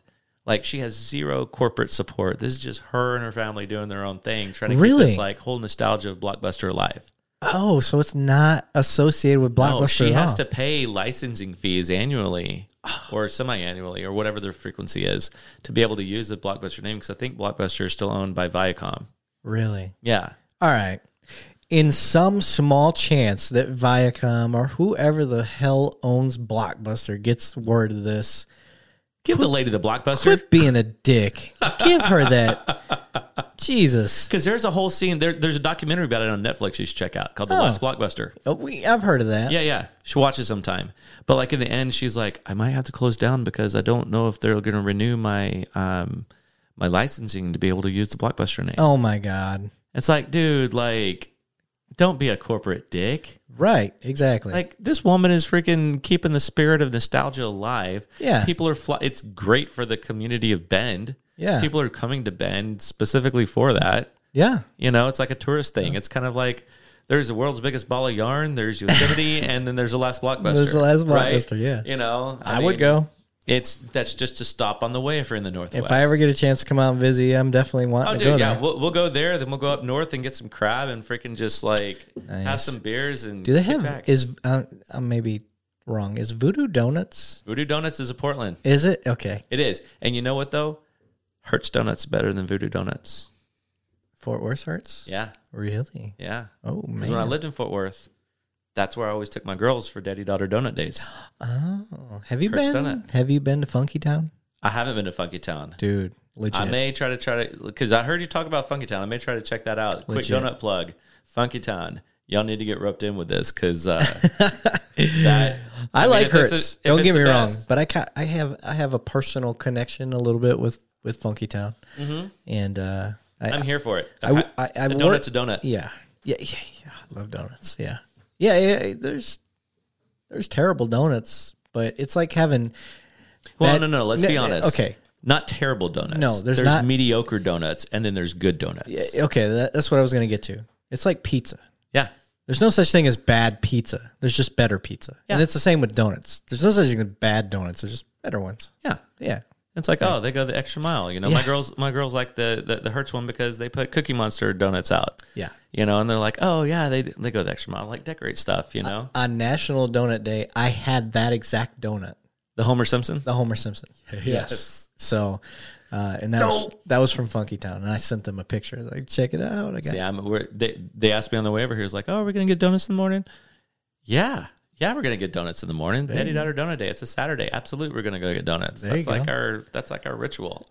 You know, All right. We've gotten kind of rein us in. off on a tangent here. You've got the board behind me. I can't see the board. So we talked about the CSI effect. We're basically bringing this back to how Hollywood can deceive the perceptions of the reality of policing. So another one that drives me insane is solving a case. You watch, even on Blue Bloods, they get the case. It's you can tell they've gone to sleep or something like that, but Yeah. the case gets solved in the episode. And that it's not that the show is saying, hey, we solved the case in a day. It's just the perception of that as the case got solved in this half-hour frame. And that pushes out to the people that we can solve these cases that quickly. So when things don't get solved, they're like, but I saw on TV. Yes. You guys can solve this thing in a day. What's Yes. up? Why is this taking forever? And I'm going to let people know that from my own detectiving, if that's a word, that I would say if I got 100 cases, I'm solving, and that means closing them out because I've figured out who did it and writing a warrant for them. A third of that. A third. And Wow. I'm dealing with property crimes. Sure. And this is just me thinking of the numbers off the top of my head. I could be way wrong. And I'm a pretty motivated guy. I'm trying.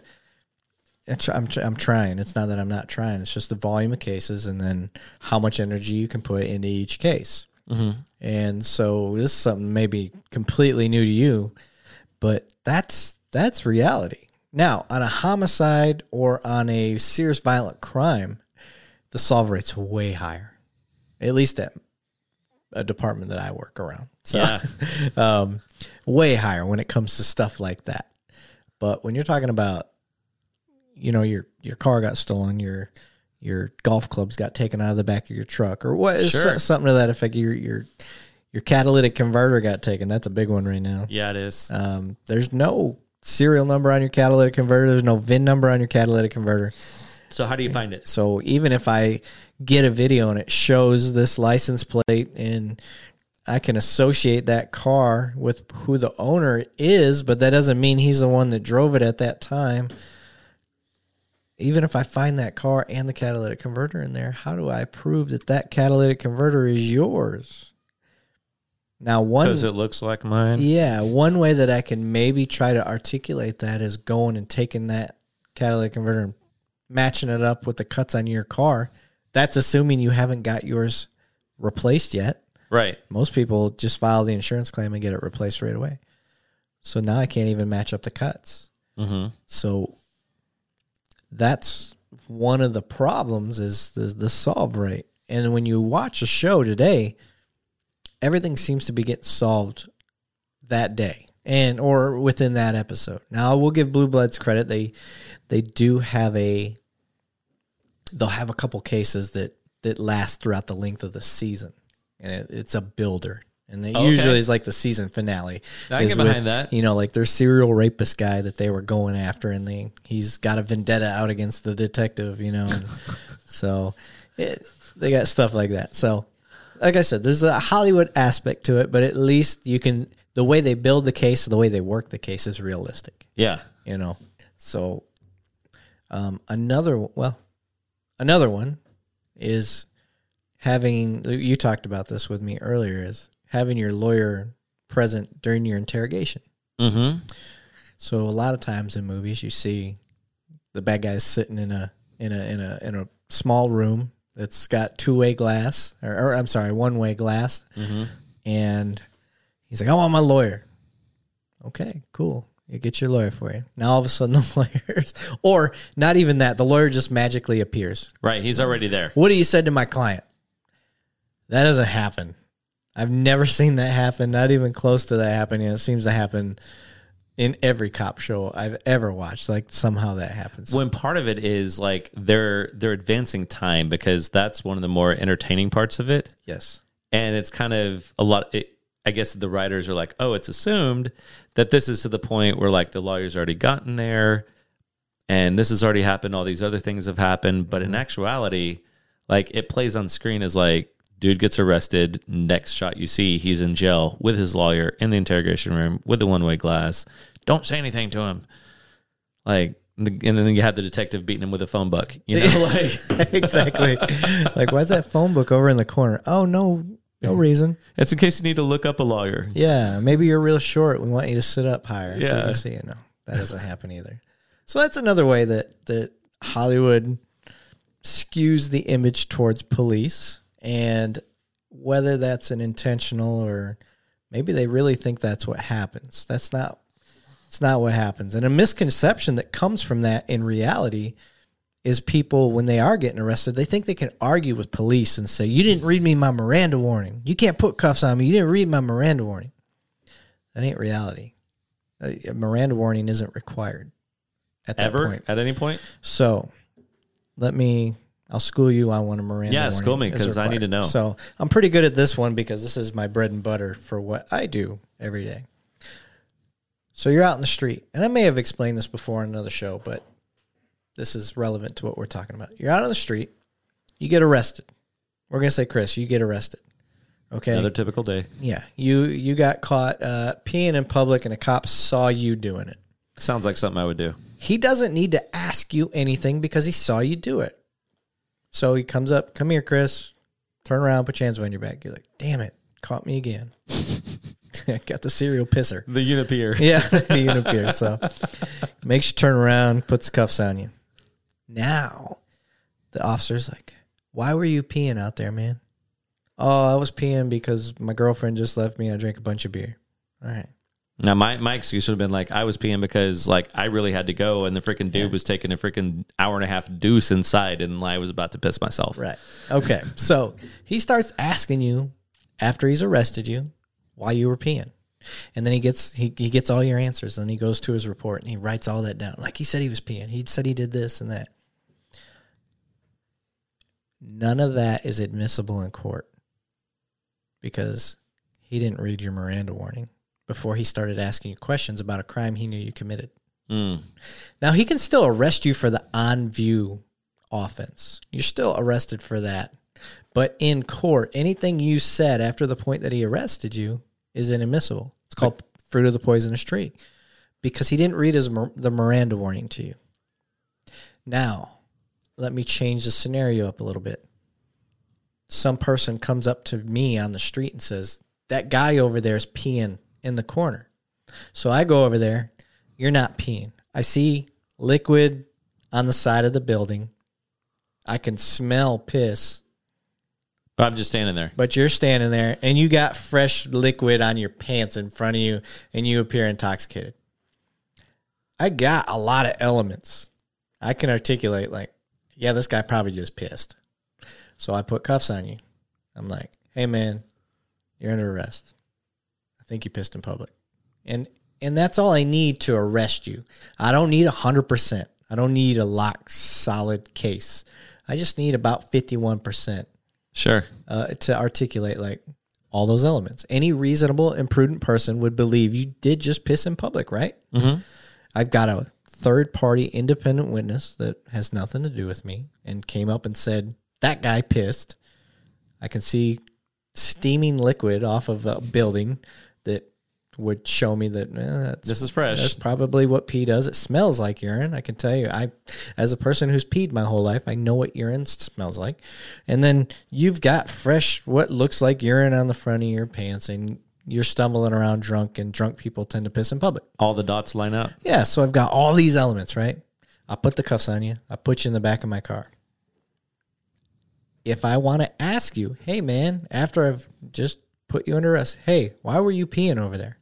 I have to read you the Miranda warning first because I suspect you of committing that crime. So what would happen in reality is I get all those elements as a patrol officer, and then I put you in cuffs. And then I take you to jail. I don't ask you any questions. Okay, so let's spin this into like a TV format, right? Okay. So you're a homicide detective. Ooh, I moved up. And, right? You're a homicide detective. And you've been on this case trying to track down this serial killer. Serial pisser. Serial killer. Because Okay. homicide department. Oh, yeah, my bad. You're not in patrol Who anymore. pees at the scene every time. He urinates. Pee on the victim. On the victim. But so you've been tracking this guy, and all the evidence has finally led you to enough credible reasoning to place an arrest. Mm-hmm. In the shows and in the movies, it's like as soon as you're taking him to the cop car, you're putting your hand on his head, pushing him in. You got the right to remain silent. Anything you say, do, blah, blah, blah.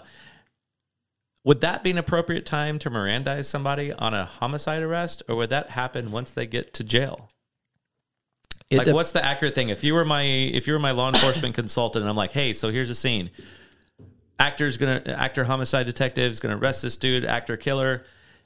What happens next? What's authentic? What's the real thing? Okay, so in my experience, realistically, what would happen if I'm the detective and I make the arrest, which probably wouldn't happen, right? Isn't necessarily likely. More than likely, what's going to happen if, like you said, I get enough evidence, I'm going to write a warrant, and I'm going to put that out there, and then it's not necessarily the patrol's going to get it. They can. That's a possibility. Patrol could find him randomly.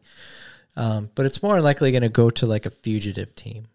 And that's their whole job, is to catch violent felons that have warrants. And that's a fugitive team within a department, right? Within Not like bounty hunters or something, third party. No. So more than likely a specialized unit's going to pick up a homicide suspect like that. That's assuming that they didn't know who it was going to be or anything like that, and the detective comes up with a warrant. So let's say a fugitive team gets him. If a fugitive team gets him, they're not reading a Miranda warning, but they're also not asking him anything. They're not saying a damn word to him. They're going to go get him. Hey, you're under arrest. You got a warrant. Boom. They put him in cuffs, or however tactically they need to do that.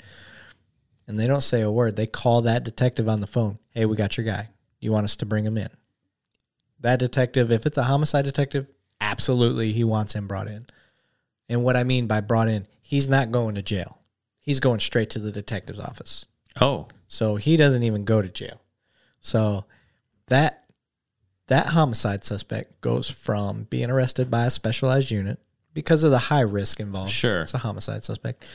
And he's going straight to the detective's office. So he gets there, and then it's that waiting game. If you ever watch The First 48, you see him just sitting there, and they usually put their head down on the table or whatever. That's a strategy. They know, yeah. It's a strategy by the detectives. They're making them sweat it out while they gather themselves and put all their ducks in a row before they go in there and start questioning him. But that is normal. And when they get in there, they're going to sit down and they're going to say, hey, I'm sure you got a lot of questions. I got a lot of questions too. But before I can get to that, I have to read this. I provided a copy for you to read along with me. You read and write in English, correct? Yes, you do. Okay. Can you say the S for the cameras? You are being recorded. Yes. Audibly and visually. and that's how this is going to go down. So I've got my copy of the Miranda warning I'm reading from, verbatim, and a copy for him. And then when they're done, I'm going to have them sign saying, you understand. And I go to the extra degree. After each bullet point of the Miranda, I have them sign their initials. You understand this bullet point that I read to you? Yes, you do. Okay, can you initial there? Okay, cool. We're going to go to the next one. You know, you have the right to an attorney, and you can end questioning. I can't remember it off the top of my head, but you have the right to end questioning at any time. You understand that one, right? Okay, with these rights that I've read to you, you understand them, correct? Yes. And with those rights understood, do you still want to talk to me without a lawyer? Yes, you do? Okay, can you initial that part? Okay, from here, I need you to sign and date, today's date. I'm going to sign my name. My name is Eric A. Levine, badge number 4098. Today's date is this. And I'm saying this out loud, so the camera gets it too. Mm-hmm. So there is no question throughout this entire process. He said he reads and writes in English. He said he understood each right as we went through the bullet points. Not only that, he initialed them. And not only did he initial them, he signed his name at the very end after I reiterized that he has the right to stop questioning anytime, and he can have an attorney present. Right.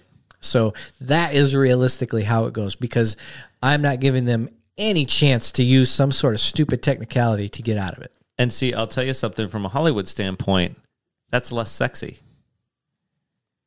Like, there's a lot to that. Mm-hmm. What you just rattled through, yeah, there's a lot to that process that the audience at that point of the story doesn't really care about. Yeah. So that's why oftentimes things get kind of glanced over. But do they not care? Who's to say? Who's to say, right? The general audience. I'm talking about the people that just, I call them the popcorn munchers. Yeah. They don't care. They just want to see the good guy win. Right, maybe. But then you have your purists. So the two audience that I try to play to are the popcorn munchers and the purists. And I try to find somewhere in the middle to kind of let the story live. And so your popcorn munchers aren't going to give two craps about like the whole Mirandizing process. Sign here, do this, blah, blah, blah, blah. The purists, however, will. So maybe there's like an abbreviated version of that, you know? So maybe the guy's not getting Mirandized, is getting his head pushed down in the car. You know, maybe it happens back at the station. You know, maybe it's, you know, cut to like CCTV footage of the dude sweating out in the interrogation room. Yeah. You know, like that's ways that you could like make it more authentic. But every single one of these cop shows, it's like, dude's getting in the car and it's the patrol officer. And it's a patrol officer. You know, it's like, dude, this was... As they're you just killed like 40 people over the course of 9 years. Like, come on. Like, this is... As they're putting the cuffs on too, that's the one that always cracks me up. Like they're saying the Miranda by memory as they're putting cuffs on, and that just doesn't. I mean, let's be real though. There are some freaking hard charging cops out there that have that shit memorized, right? I'm sure they do, but GO's policy dictates that you're supposed to read it as verbatim off the card. Yes, because. You miss a word. You screw up and it's not in there. That is a part for the defense to tear you up. Yeah. So. That's interesting, though. Yeah. But yeah, no, absolutely. It's like, as soon as the dude's getting hooked up with these things, right? Yeah. Dude slaps him on. You're on the right to remain silent. Anything you say and do can be used against you in the court of law, blah, blah, blah. Yeah.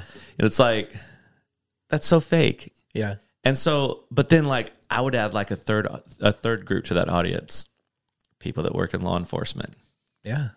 Part of the purists, right? Yeah. Because you guys are going to look at it as a show that's be like, no, that is absolute garbage. And now you don't like the show. Yeah. Because it's like, no, this is inauthentic. Yep. Like, they didn't have a single officer like consulting them on this thing, did they? They didn't have anybody working in law enforcement consulting, did they? They didn't care. And to give credibility to what you're saying, one of the most popular shows that I can think of, The Walking Dead. Oh, yeah. I loved it. Up until the point where a show, or it's not a movie, but a show like that got so much money, and I'm watching a guy shoot a AK, and I see the bolt doesn't move as he's got flashes coming out of the front. Pew, pew. And I'm like, I ruined it. Like that one detail ruined the show for me. I stopped watching it because of that. Now, don't get me wrong. I tried to push through, and then I couldn't see anything else but that, and it drove me insane. And I stopped watching it. Now, you got to play a statistical game. If you lose purists like me, you're not losing the big numbers if you lose all your popcorn munchers, because that's the majority of your people. And that's unfortunately who Hollywood plays to the most. Yeah. They don't care about the nerds that are looking for the Easter eggs in the story. They're not caring about the purists that are looking for authentic stuff. Right. And that's where kind of as content creators, you ride that fine line between like, who are we really creating for? Yeah. The people like us that are like the film buffs? Yeah. Or the mass audience? Exactly. So how does Hollywood balance the entertainment side versus what I like to call the byproduct of a poor perception? How do you balance that? I think what it really comes down to is the strive and the push from the higher ups when you're making a picture, you're making a show, to go, okay, cool, we're going to do this thing. Who are we hiring on as an LEO consultant? You know, if we're making a Marine movie, who's a Marine consultant? Yeah. Army movie, Air Force movie, it doesn't matter. Like, who's our expert in this arena of the story that we're talking about? Yeah. That can consult us and make sure that everything's locked tight, that it's as authentic as possible.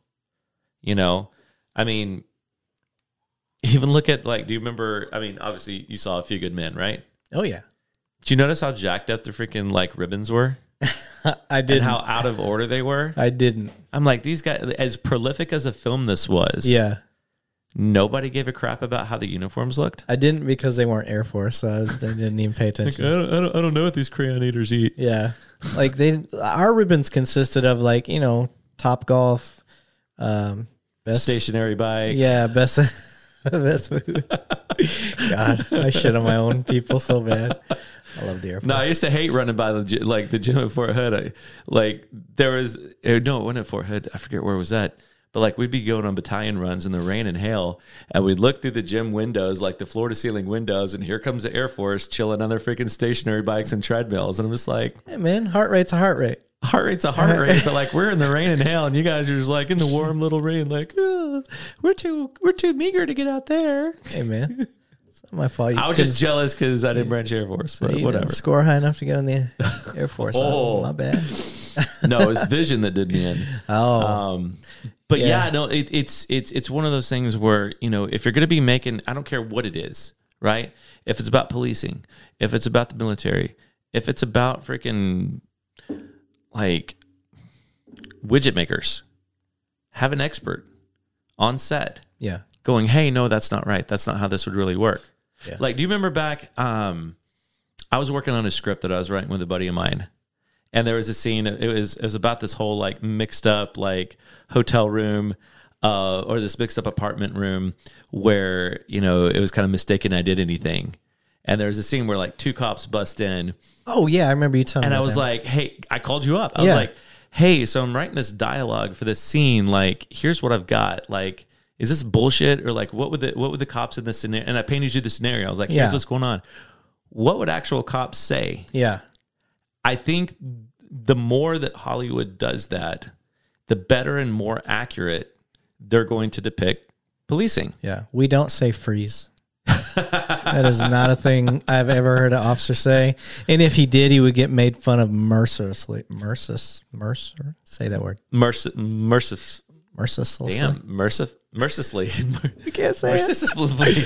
Mercilessly. The closest, so I have a story on that.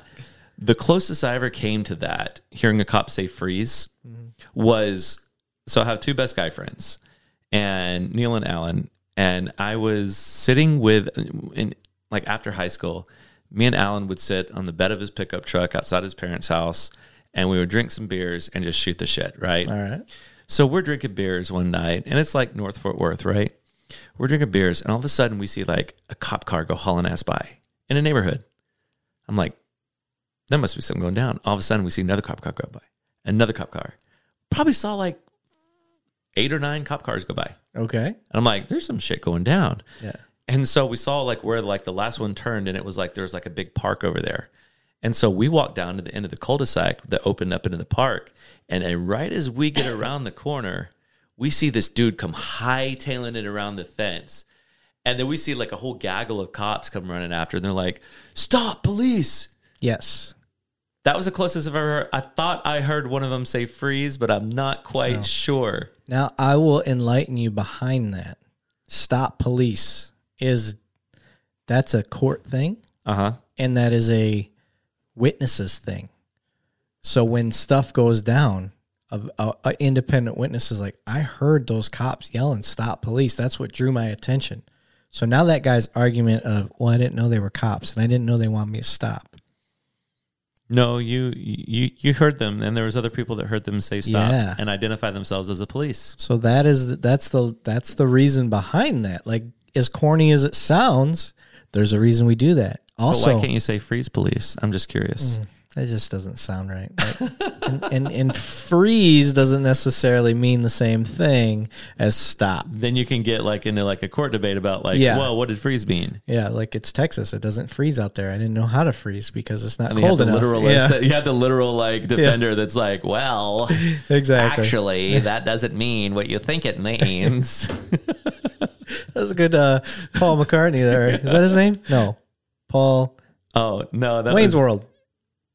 Oh, Garth. Garth, yeah. But what's his name? Dana Carvey. Dana Carvey. That's what I was thinking of. That was a good Dana Carvey. That was like Dana Carvey does George Bush. Yes, that's what I was thinking of. Not gonna do it. Not gonna do it. No taxes. That's what I was thinking of.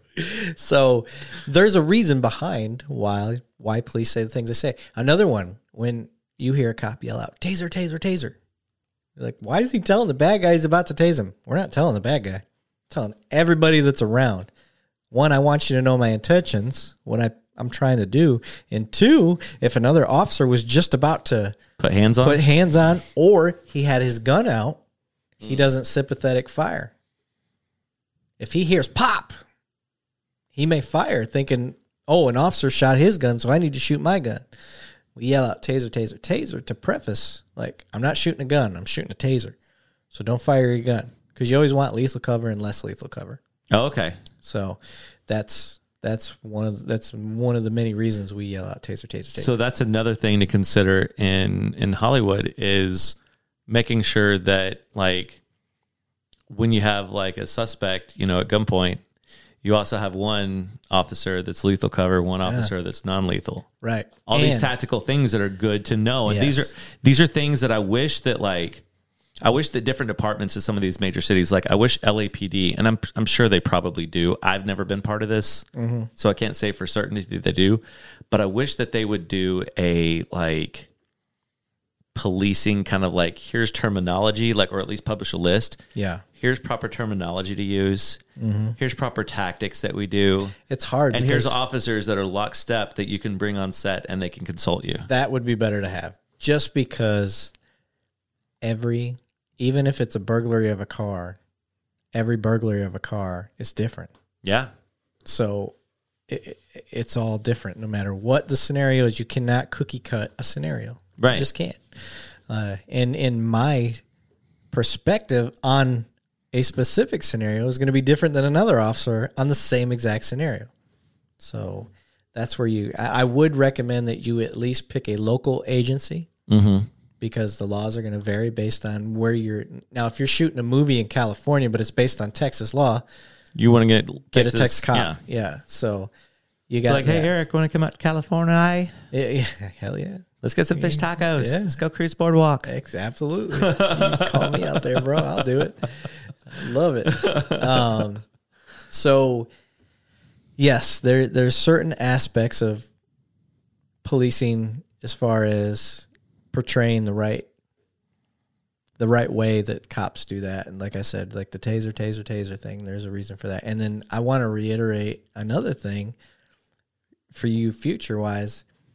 If I'm out on a scene and you pull out deadly cover, my partner better also pull out deadly cover until we can both assess the situation and be like, all right, I got lethal. You go to less lethal. We're going to communicate that. I'm not going to pull my gun out and he just comes up with a taser. If he does, we're going to have words afterwards. Right. Because if I got my gun out, you need to have your gun out too until we both figure out, like, all right, we got some time. Let's switch it up. Like, I mean, what's happening with the suspect at that point? it just depends. More than likely, if I've got my firearm out, there's a reason for that. Right. There's a lot of unknowns until I got time to assess. I may not have a lot of time to assess, but I need some time to assess. Mm-hmm. And I want, in an unknown situation, I want maximum, because I don't ever want to be underprepared. Right. I don't want to pull out my taser and all of a sudden the guy whips around with a gun. Yeah. Because he's going to win. Yeah. So I always want to be, my use of force needs to be above whatever their use of force is. No, and that's something that I think is not super well depicted in any of these shows or movies. Right. You know, it's like immediately you see the scene where, well, I don't know, that like, okay, I'll go back to The Rookie because that's one of the main ones I watch, right? And you need to catch up to my step on that because that's a really good show. How many seasons we into? Just finished the third. Okay, so I can binge. Yeah, you can binge. I like binging. But it's really good because one of the seasons, I think it was at the end of the second one, he actually got his rookie status extended because he was involved in a police officer officer involved shooting. Okay. Right. And so there's this dude, he's in pursuit, and they know he has a gun. And this suspect runs into this random person's house, goes up the stairs, is in the room trying to get out the window. He catches him in the room. He turns around. I mean, he's got weapons drawn on him because he's already seen a gun at that point. Mm-hmm. So dude turns around facing him with the gun facing him, and he shoots him.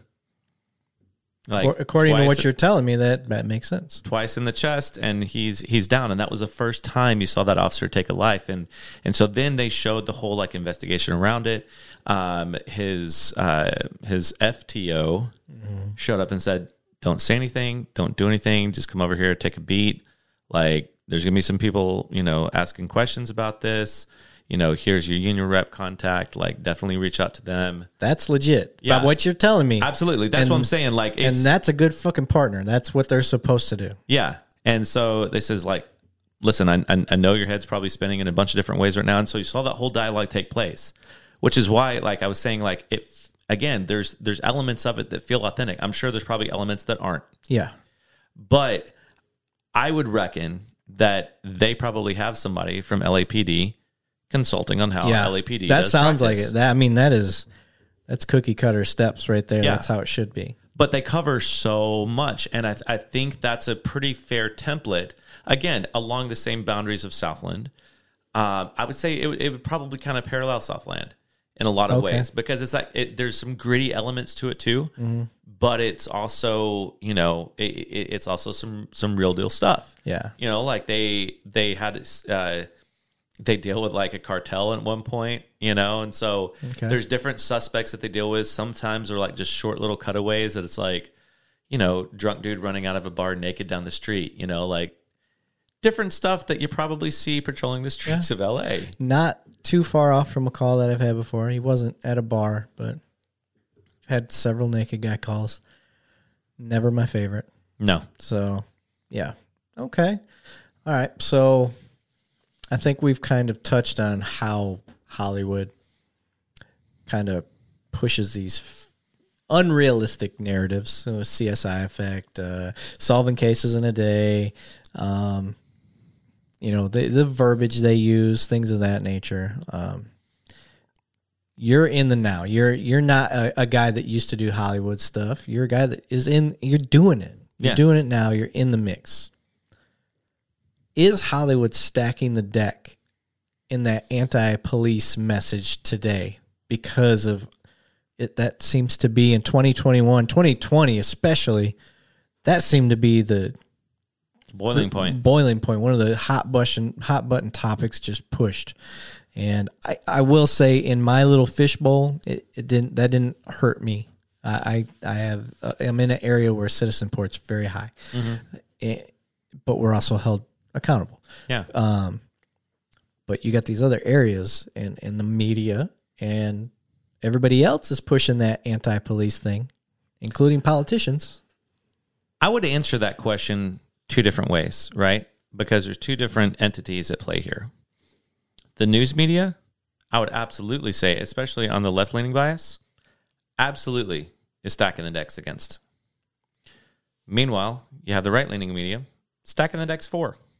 That goes back into the political, like, news media cycle, right? Hollywood, as far as movies and TV shows, I don't see that. Okay. And what I see is, like, prime example, going back to The Rookie. There was an episode where he's still in school, and he goes back to start taking these night classes, and he's taking an ethics class. Okay. And for a while, like, he didn't tell any of the people in the class he was a cop because it was mostly, like, BIPOC people in the class. And so he just didn't want to, like, have to go through that whole thing. Yeah. And he wanted his answers in the class to be, like, taken seriously versus, like, oh, he's a cop. Of course he's going to say that. Gotcha. Right? And granted, he's a white dude in BIPOC class, so it's kind of this interesting dichotomy. So there's an episode where his professor shows up to do a ride-along.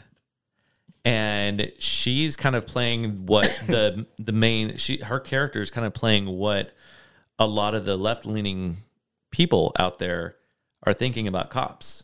Okay. And she brings up a couple, things about, like, defunding, or like, oh, let's make all the cops, like, reapply for their jobs, and we'll do it in phases, and that'll weed out the bad cops. And it's like, what I liked about that episode was she kind of played the antithesis, or the anti-hero, while also not being the villain. Okay. She just had, like, one opinion and one side of the conversation. Yeah. But then you had another BIPOC who was the FTO, like, giving, like, the responses like, listen, like, I am on your side here. Like, I agree with you, but this can't work, and here's why. So what can we do that's somewhere in the middle? And then the rookie guy, like John Nolan, he gets in and he's just, like, trying to be awkward and trying to diffuse the situation by just being awkward and goofy, right? Like, comedy relief for sure. But the whole kind of thing, like, even involving the patrol sergeant, like, he's a BIPOC dude as well.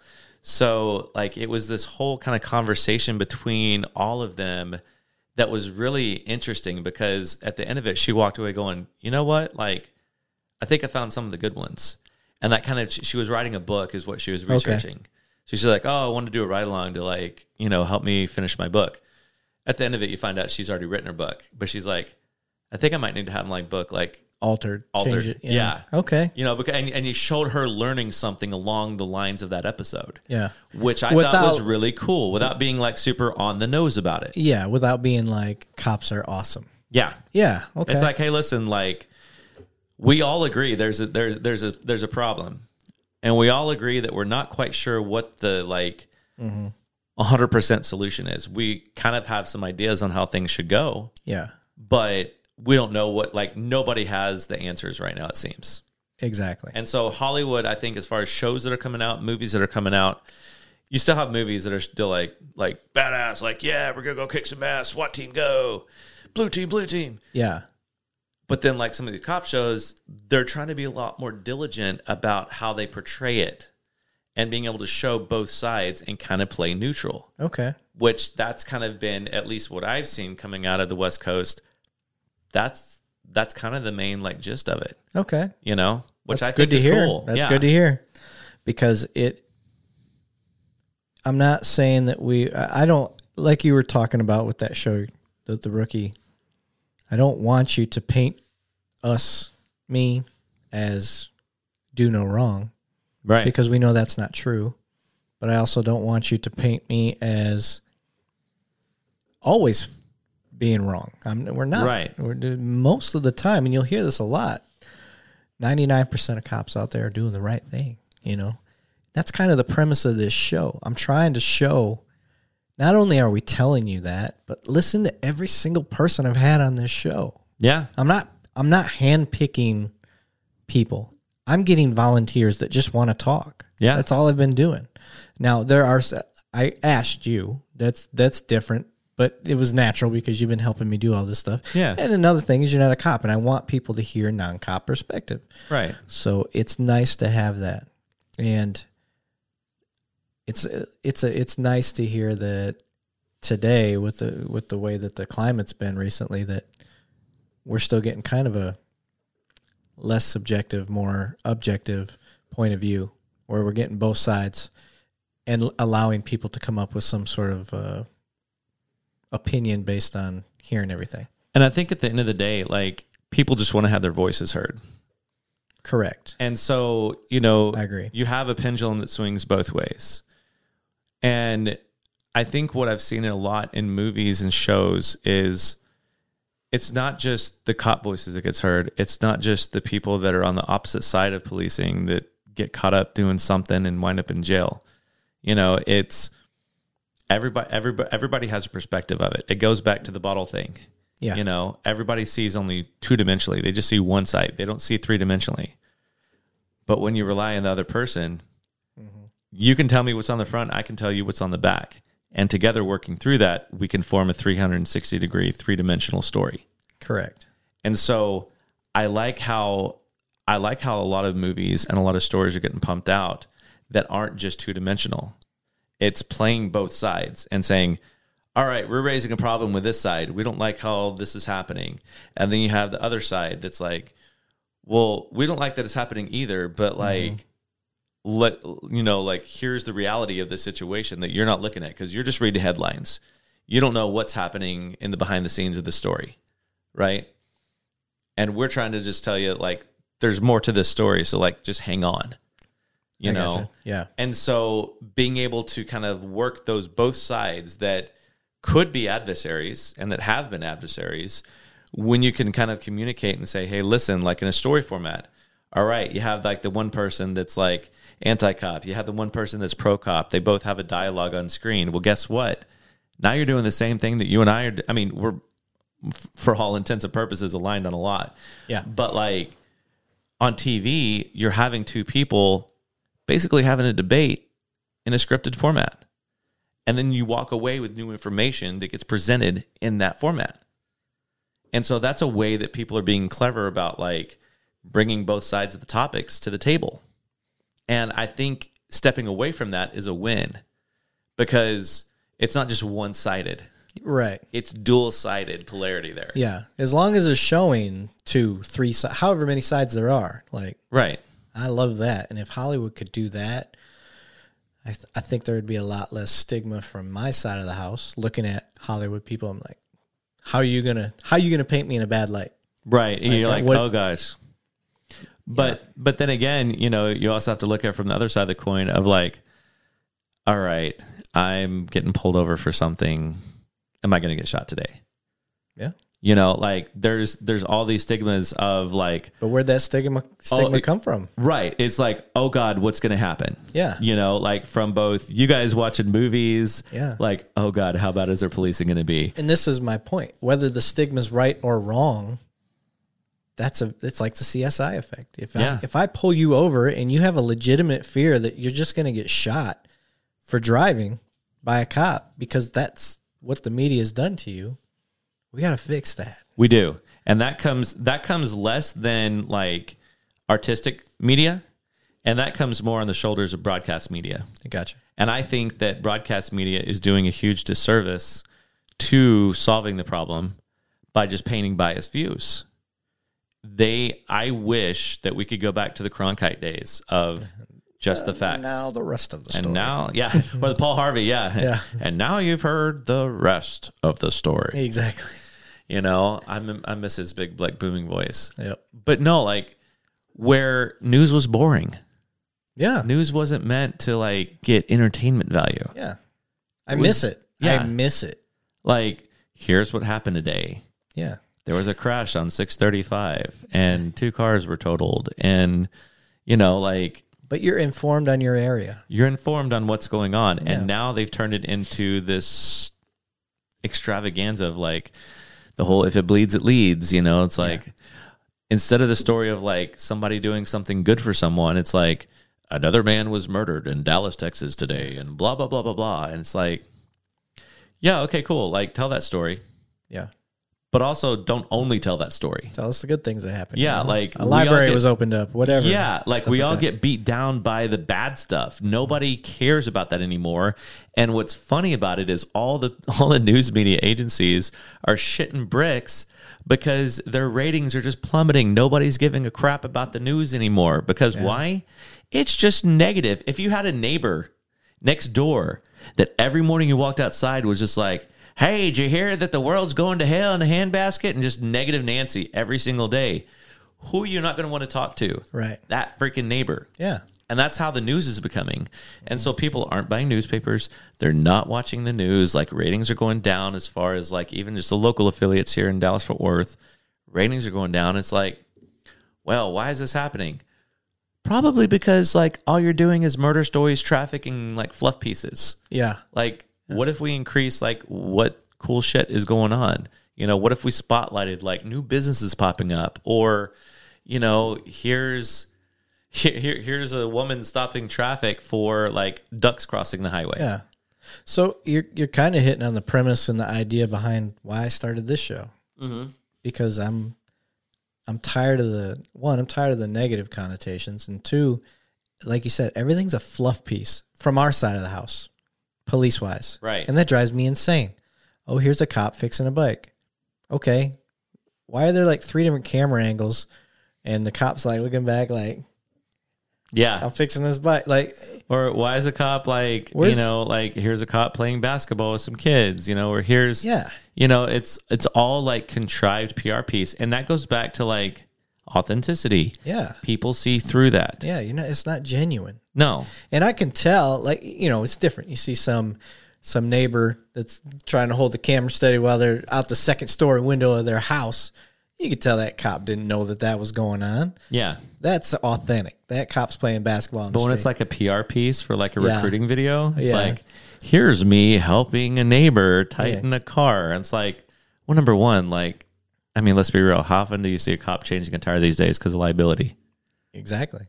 Or you want to help, but unlocking you're like, your car or stuff like that. You want to help, but you're like, oh, if I do this wrong, because I don't know how your lug nuts operate, you're going to sue me because we live in a litigious society. I will say that the body cameras have helped us out a lot with that. Now it's like, hey, I'm recording this. You're okay with me helping change this tire, right? And if I somehow break it, it's on you, correct?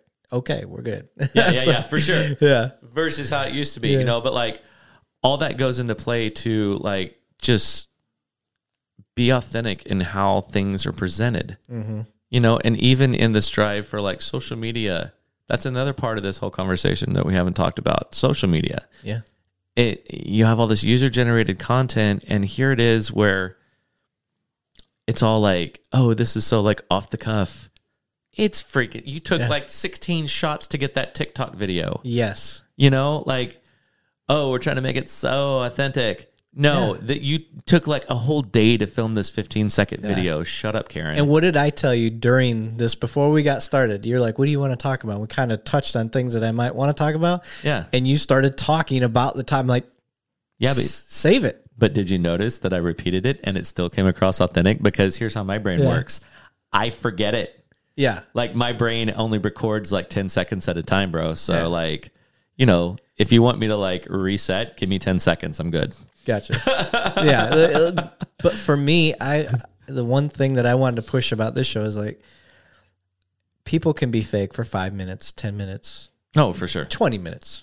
You can't be fake for 2 hours and 17 minutes and 55 seconds. We've been going for 2 hours. Oh my God, my girls are going to be zombies. No, they'll be fine. They got Netflix out there, and snacks, and Sprite, and they got all those things. So, but yeah, no, you're right. Like, you can't be fake that long. No. And that's what I want people to see. I want them to see my personality as I talk to you about Hollywood and policing and the perceptions and stuff like that. And I want them to see how the SWAT officer that was here the other day, how he talks and how he is. And I still want to watch that episode. I haven't seen it yet. It's probably my best one so far as far as downloads and viewers. Solid. Yeah, which is crazy. Well, everybody loves SWAT. I mean, That's true. They're the Captain America as the police force. Yeah.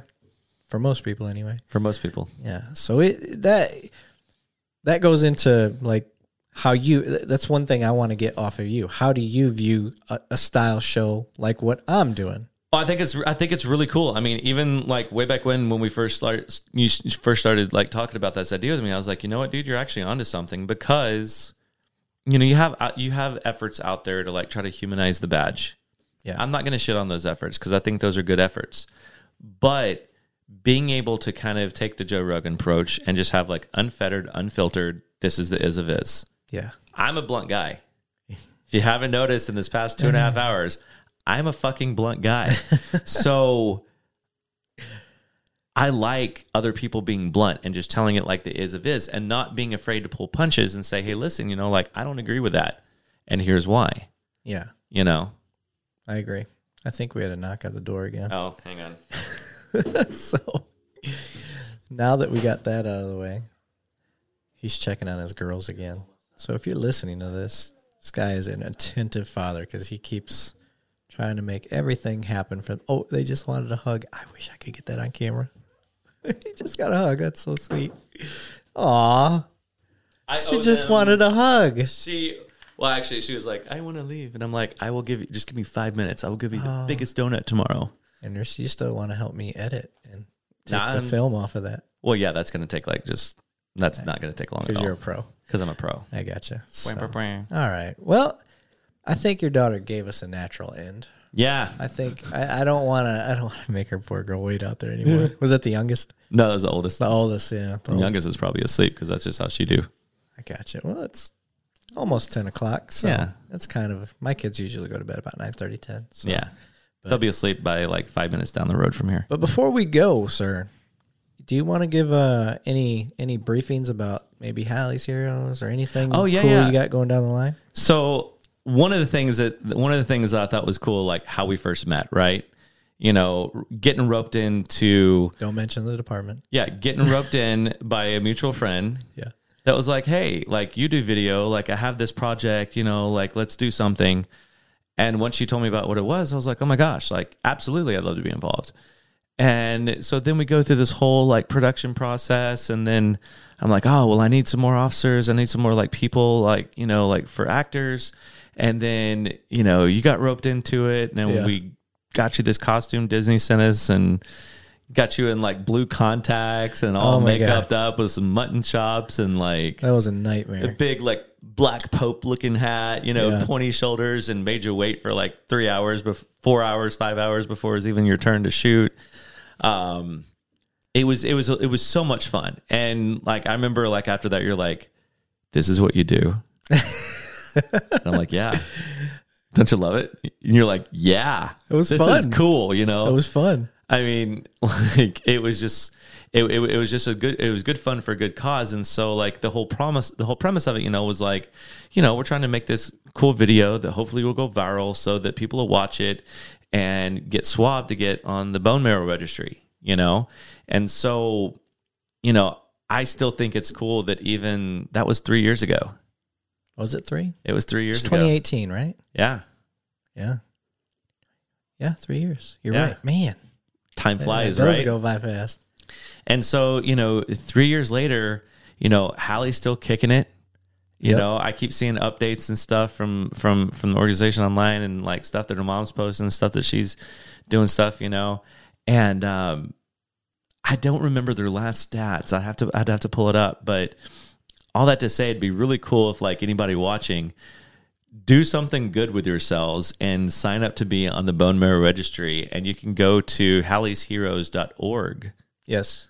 And sign up to be, they do like marrow, they do swab drives all the time. You can even like order a kit to your house, and it's literally, I mean, we've all gotten used to COVID tests, right? Yep. It's not even as painful as a COVID test. You stick it in your cheek, swab it. That's it. Stick it on the other side, stick the other one in your other side of the cheek, swab it. Put it in an envelope, send it in. Yeah. And the coolest part about it is whenever you like, if you become a match for a kid, you save their life. You save their freaking life. It's a cure, as far as I know. I'm not going to speak as a doctor, but I'm not a doctor either. I think it's a cure. If you match with somebody, you have cured that child. And the coolest part about it was after we filmed, like the day where you guys all came over to my apartment and freaked all my neighbors out because they're like, why are those cops and firefighters at your apartment? Yeah. Like, it's fine. We're filming a thing. Don't worry about it.